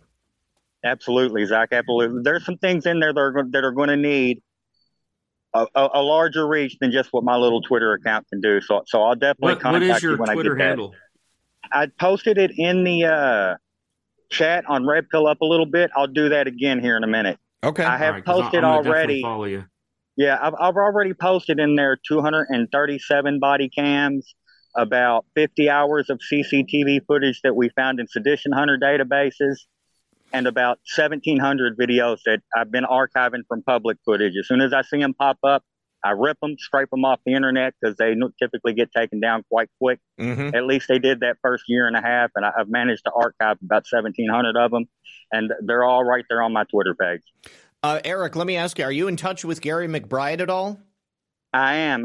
Gary's actually done a tremendous amount of help in going through like the footage I put on there. Yes. And his eye for detail it's amazing. It's amazing, right? I can go through it, I can watch it, and I might notice one thing, and he'll notice 12. Mm-hmm. Yep. I was going to say, I mean, he's pretty incredible with the stuff he's done. He basically devoted the last several years of his life to going through all that footage. And I don't know how it's physically possible for him to do so, but yeah, I got a lot of respect for Gary. So that's good to know that you guys are working together. Absolutely, Zach. And I just wanted to thank you guys. Thank you, Zach, for all the hard work and your continued effort in all this. For our country, not just for the January 6th defendants and election integrity, but just for our country in general, and for keeping that fight up. And just know that because some of us have disappeared, it's not because we aren't still fighting the fight. It's just the fight's taking a bit more of our time nowadays. I understand, brother. Well, thank you so much for saying that. I really do appreciate it more than you know. Yeah, I'm glad you could be on tonight. So For God sure. bless you. Know that my wife and I, we pray for all of you January 6th defendants all the time. Thank you for that, brother Nate. And I'm going to have to go and watch this sermon I keep hearing people talk about now. I love getting myself introduced to new preachers. I set up a revival for a CWOW group all week last week, like Churches Without Walls. Mm-hmm. They came into my city from Tennessee, and they used like my church parking lot for one of their CWOW things, and it was one of the most uplifting experiences. Right, it was a true revival. Right, it revived at least the congregation that made it out. Awesome. Well, listen, man, are you going to drop that? You're going to drop your handle in the Foxhole chat or the Rumble chat?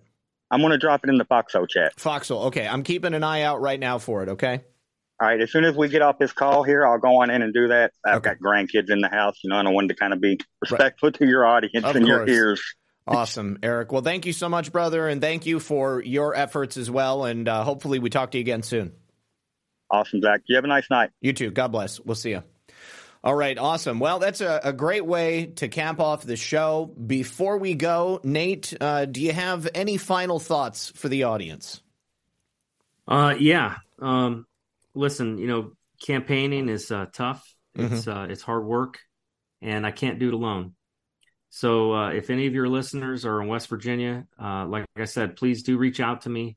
You can. There's a lot of different ways to do that. You can go on any of the social media and tag me on there and let me know that you want to help. If you're not in West Virginia, but you have skills that might be able to help the campaign, that's something that, I would be happy to have your help with that. And if you have the means of being able to make a donation to my campaign, I would greatly appreciate it. Like I said, these campaigns are expensive. And I've, put 20,000 of my own money in this already. And so I do need to raise some funds. And the best way to do that is you can go on to my website at natecainforwv.com, and there is a donation link in the upper right-hand corner. No, it is not WinRed. It is Anandot. And folks can donate that way, or if they would prefer to write a check, there's instructions on that donate button that tell you how to do that as well. So the final thing I'll say is this. Folks, we've got to pray. We absolutely have got to pray for our country. We have to be willing to, and this is the key. It's not a matter of just stepping up and running for office. I would never run for office if I had not believed that God called me to do so. And I would not recommend anybody running for office unless God calls you to do so, because the process is so corrupt that I think there's a lot of good people that get corrupted by it. But what I will tell you is this. Please do pray and ask God, say, Lord, if you whatever you want me to do, let me know and I will do it, and be willing. It's a scary prayer to pray. I prayed that when I was 16 years old and I accepted Jesus Christ into my life. And he has brought me through a lot of very difficult times. Be careful about praying for things like patience, because he will give you trials in order to learn patience. That's the truth. But I will tell you, the way we make it out of this, with all these issues and problems that we have right now, is by calling on the name of the Lord and asking the Lord for forgiveness on behalf of our nation. It's not just about us. Our nation has done some wicked things, whether it was the slavery that we had for a number of years, or whether it's the abortions that continue to go on. There are a lot of things that happen in our country that I think bring grief to God's heart. And more important, and I think right now, is we've seen a lot of people walk away from God. And he's trying to get our attention right now. And if we'll turn back to him, I do believe he will save our nation. So I'm asking for people to pray and seek God and ask him what he would have you do. That's all. Amen. All right. Before we go, I need to say thank you to Nancy Lucky, who said, thank you for all you do yesterday on Cash App. Thank you so much, Nancy. Also need to say thank you to Douche Elias. Appreciate you, Douche Elias. And then Mary, who had no message but just donated on Cash App. So thank you so much, Mary. Thank you to everybody who is supporting the show, everybody who just hung out, you like the show. Last thing I would ask you to do before you go, please hit that red pill or hit the like button if you're over on Rumble. Somebody in the comments yesterday said that all Rumble streams have spaces of dead air, and so it's an automatic thumbs down. You guys, I mean, I'm sorry that the platform isn't perfect. If you're seeing dead air, that could also be because your internet connection is not as strong and we're broadcasting in 1080. So please don't penalize the creators for something that they can't help. If you found value in this program, if you believe in what Nate and I are trying to do, then please consider hitting the like button. It lets everybody who is on Rumble know that this is a great show, helps us get on the leaderboard, and obviously that helps to get more eyes on the truth and more eyes on people like Nate. And we're all doing this with our own money. We're all doing this on a bare bones budget. And we need your support if we're going to be able to continue doing that now and into the future. So thank you again, Nate, for everything you're doing. I am so glad that we became friends years ago and that we remain so to this day. Thanks again to Guy for being here tonight, too, and Gina. Great to see you guys. So until tomorrow night at 9 p.m. when I'm back with Dane Wigington, the creator of a number of very interesting documentaries about chemtrails. What in the world are they spraying and why in the world are they spraying? These are two things that used to be conspiracy theories, but now the federal government is openly admitting to doing them. So be here tomorrow night at 9 for my conversation with Dane. And until then, good luck and God bless. We'll see you tomorrow.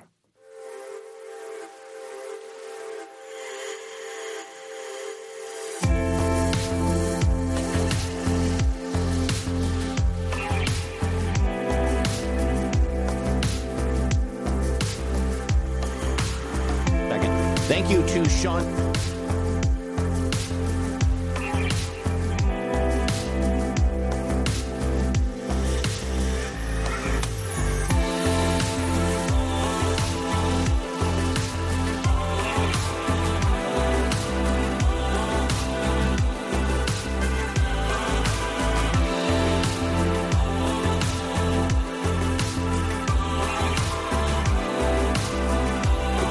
Thanks again to Sean, Joe, Michelle, and OG Lurker 71 on the foxhole. You guys are the best. Thanks again to everybody who supported the program. Please consider supporting the sponsors as well.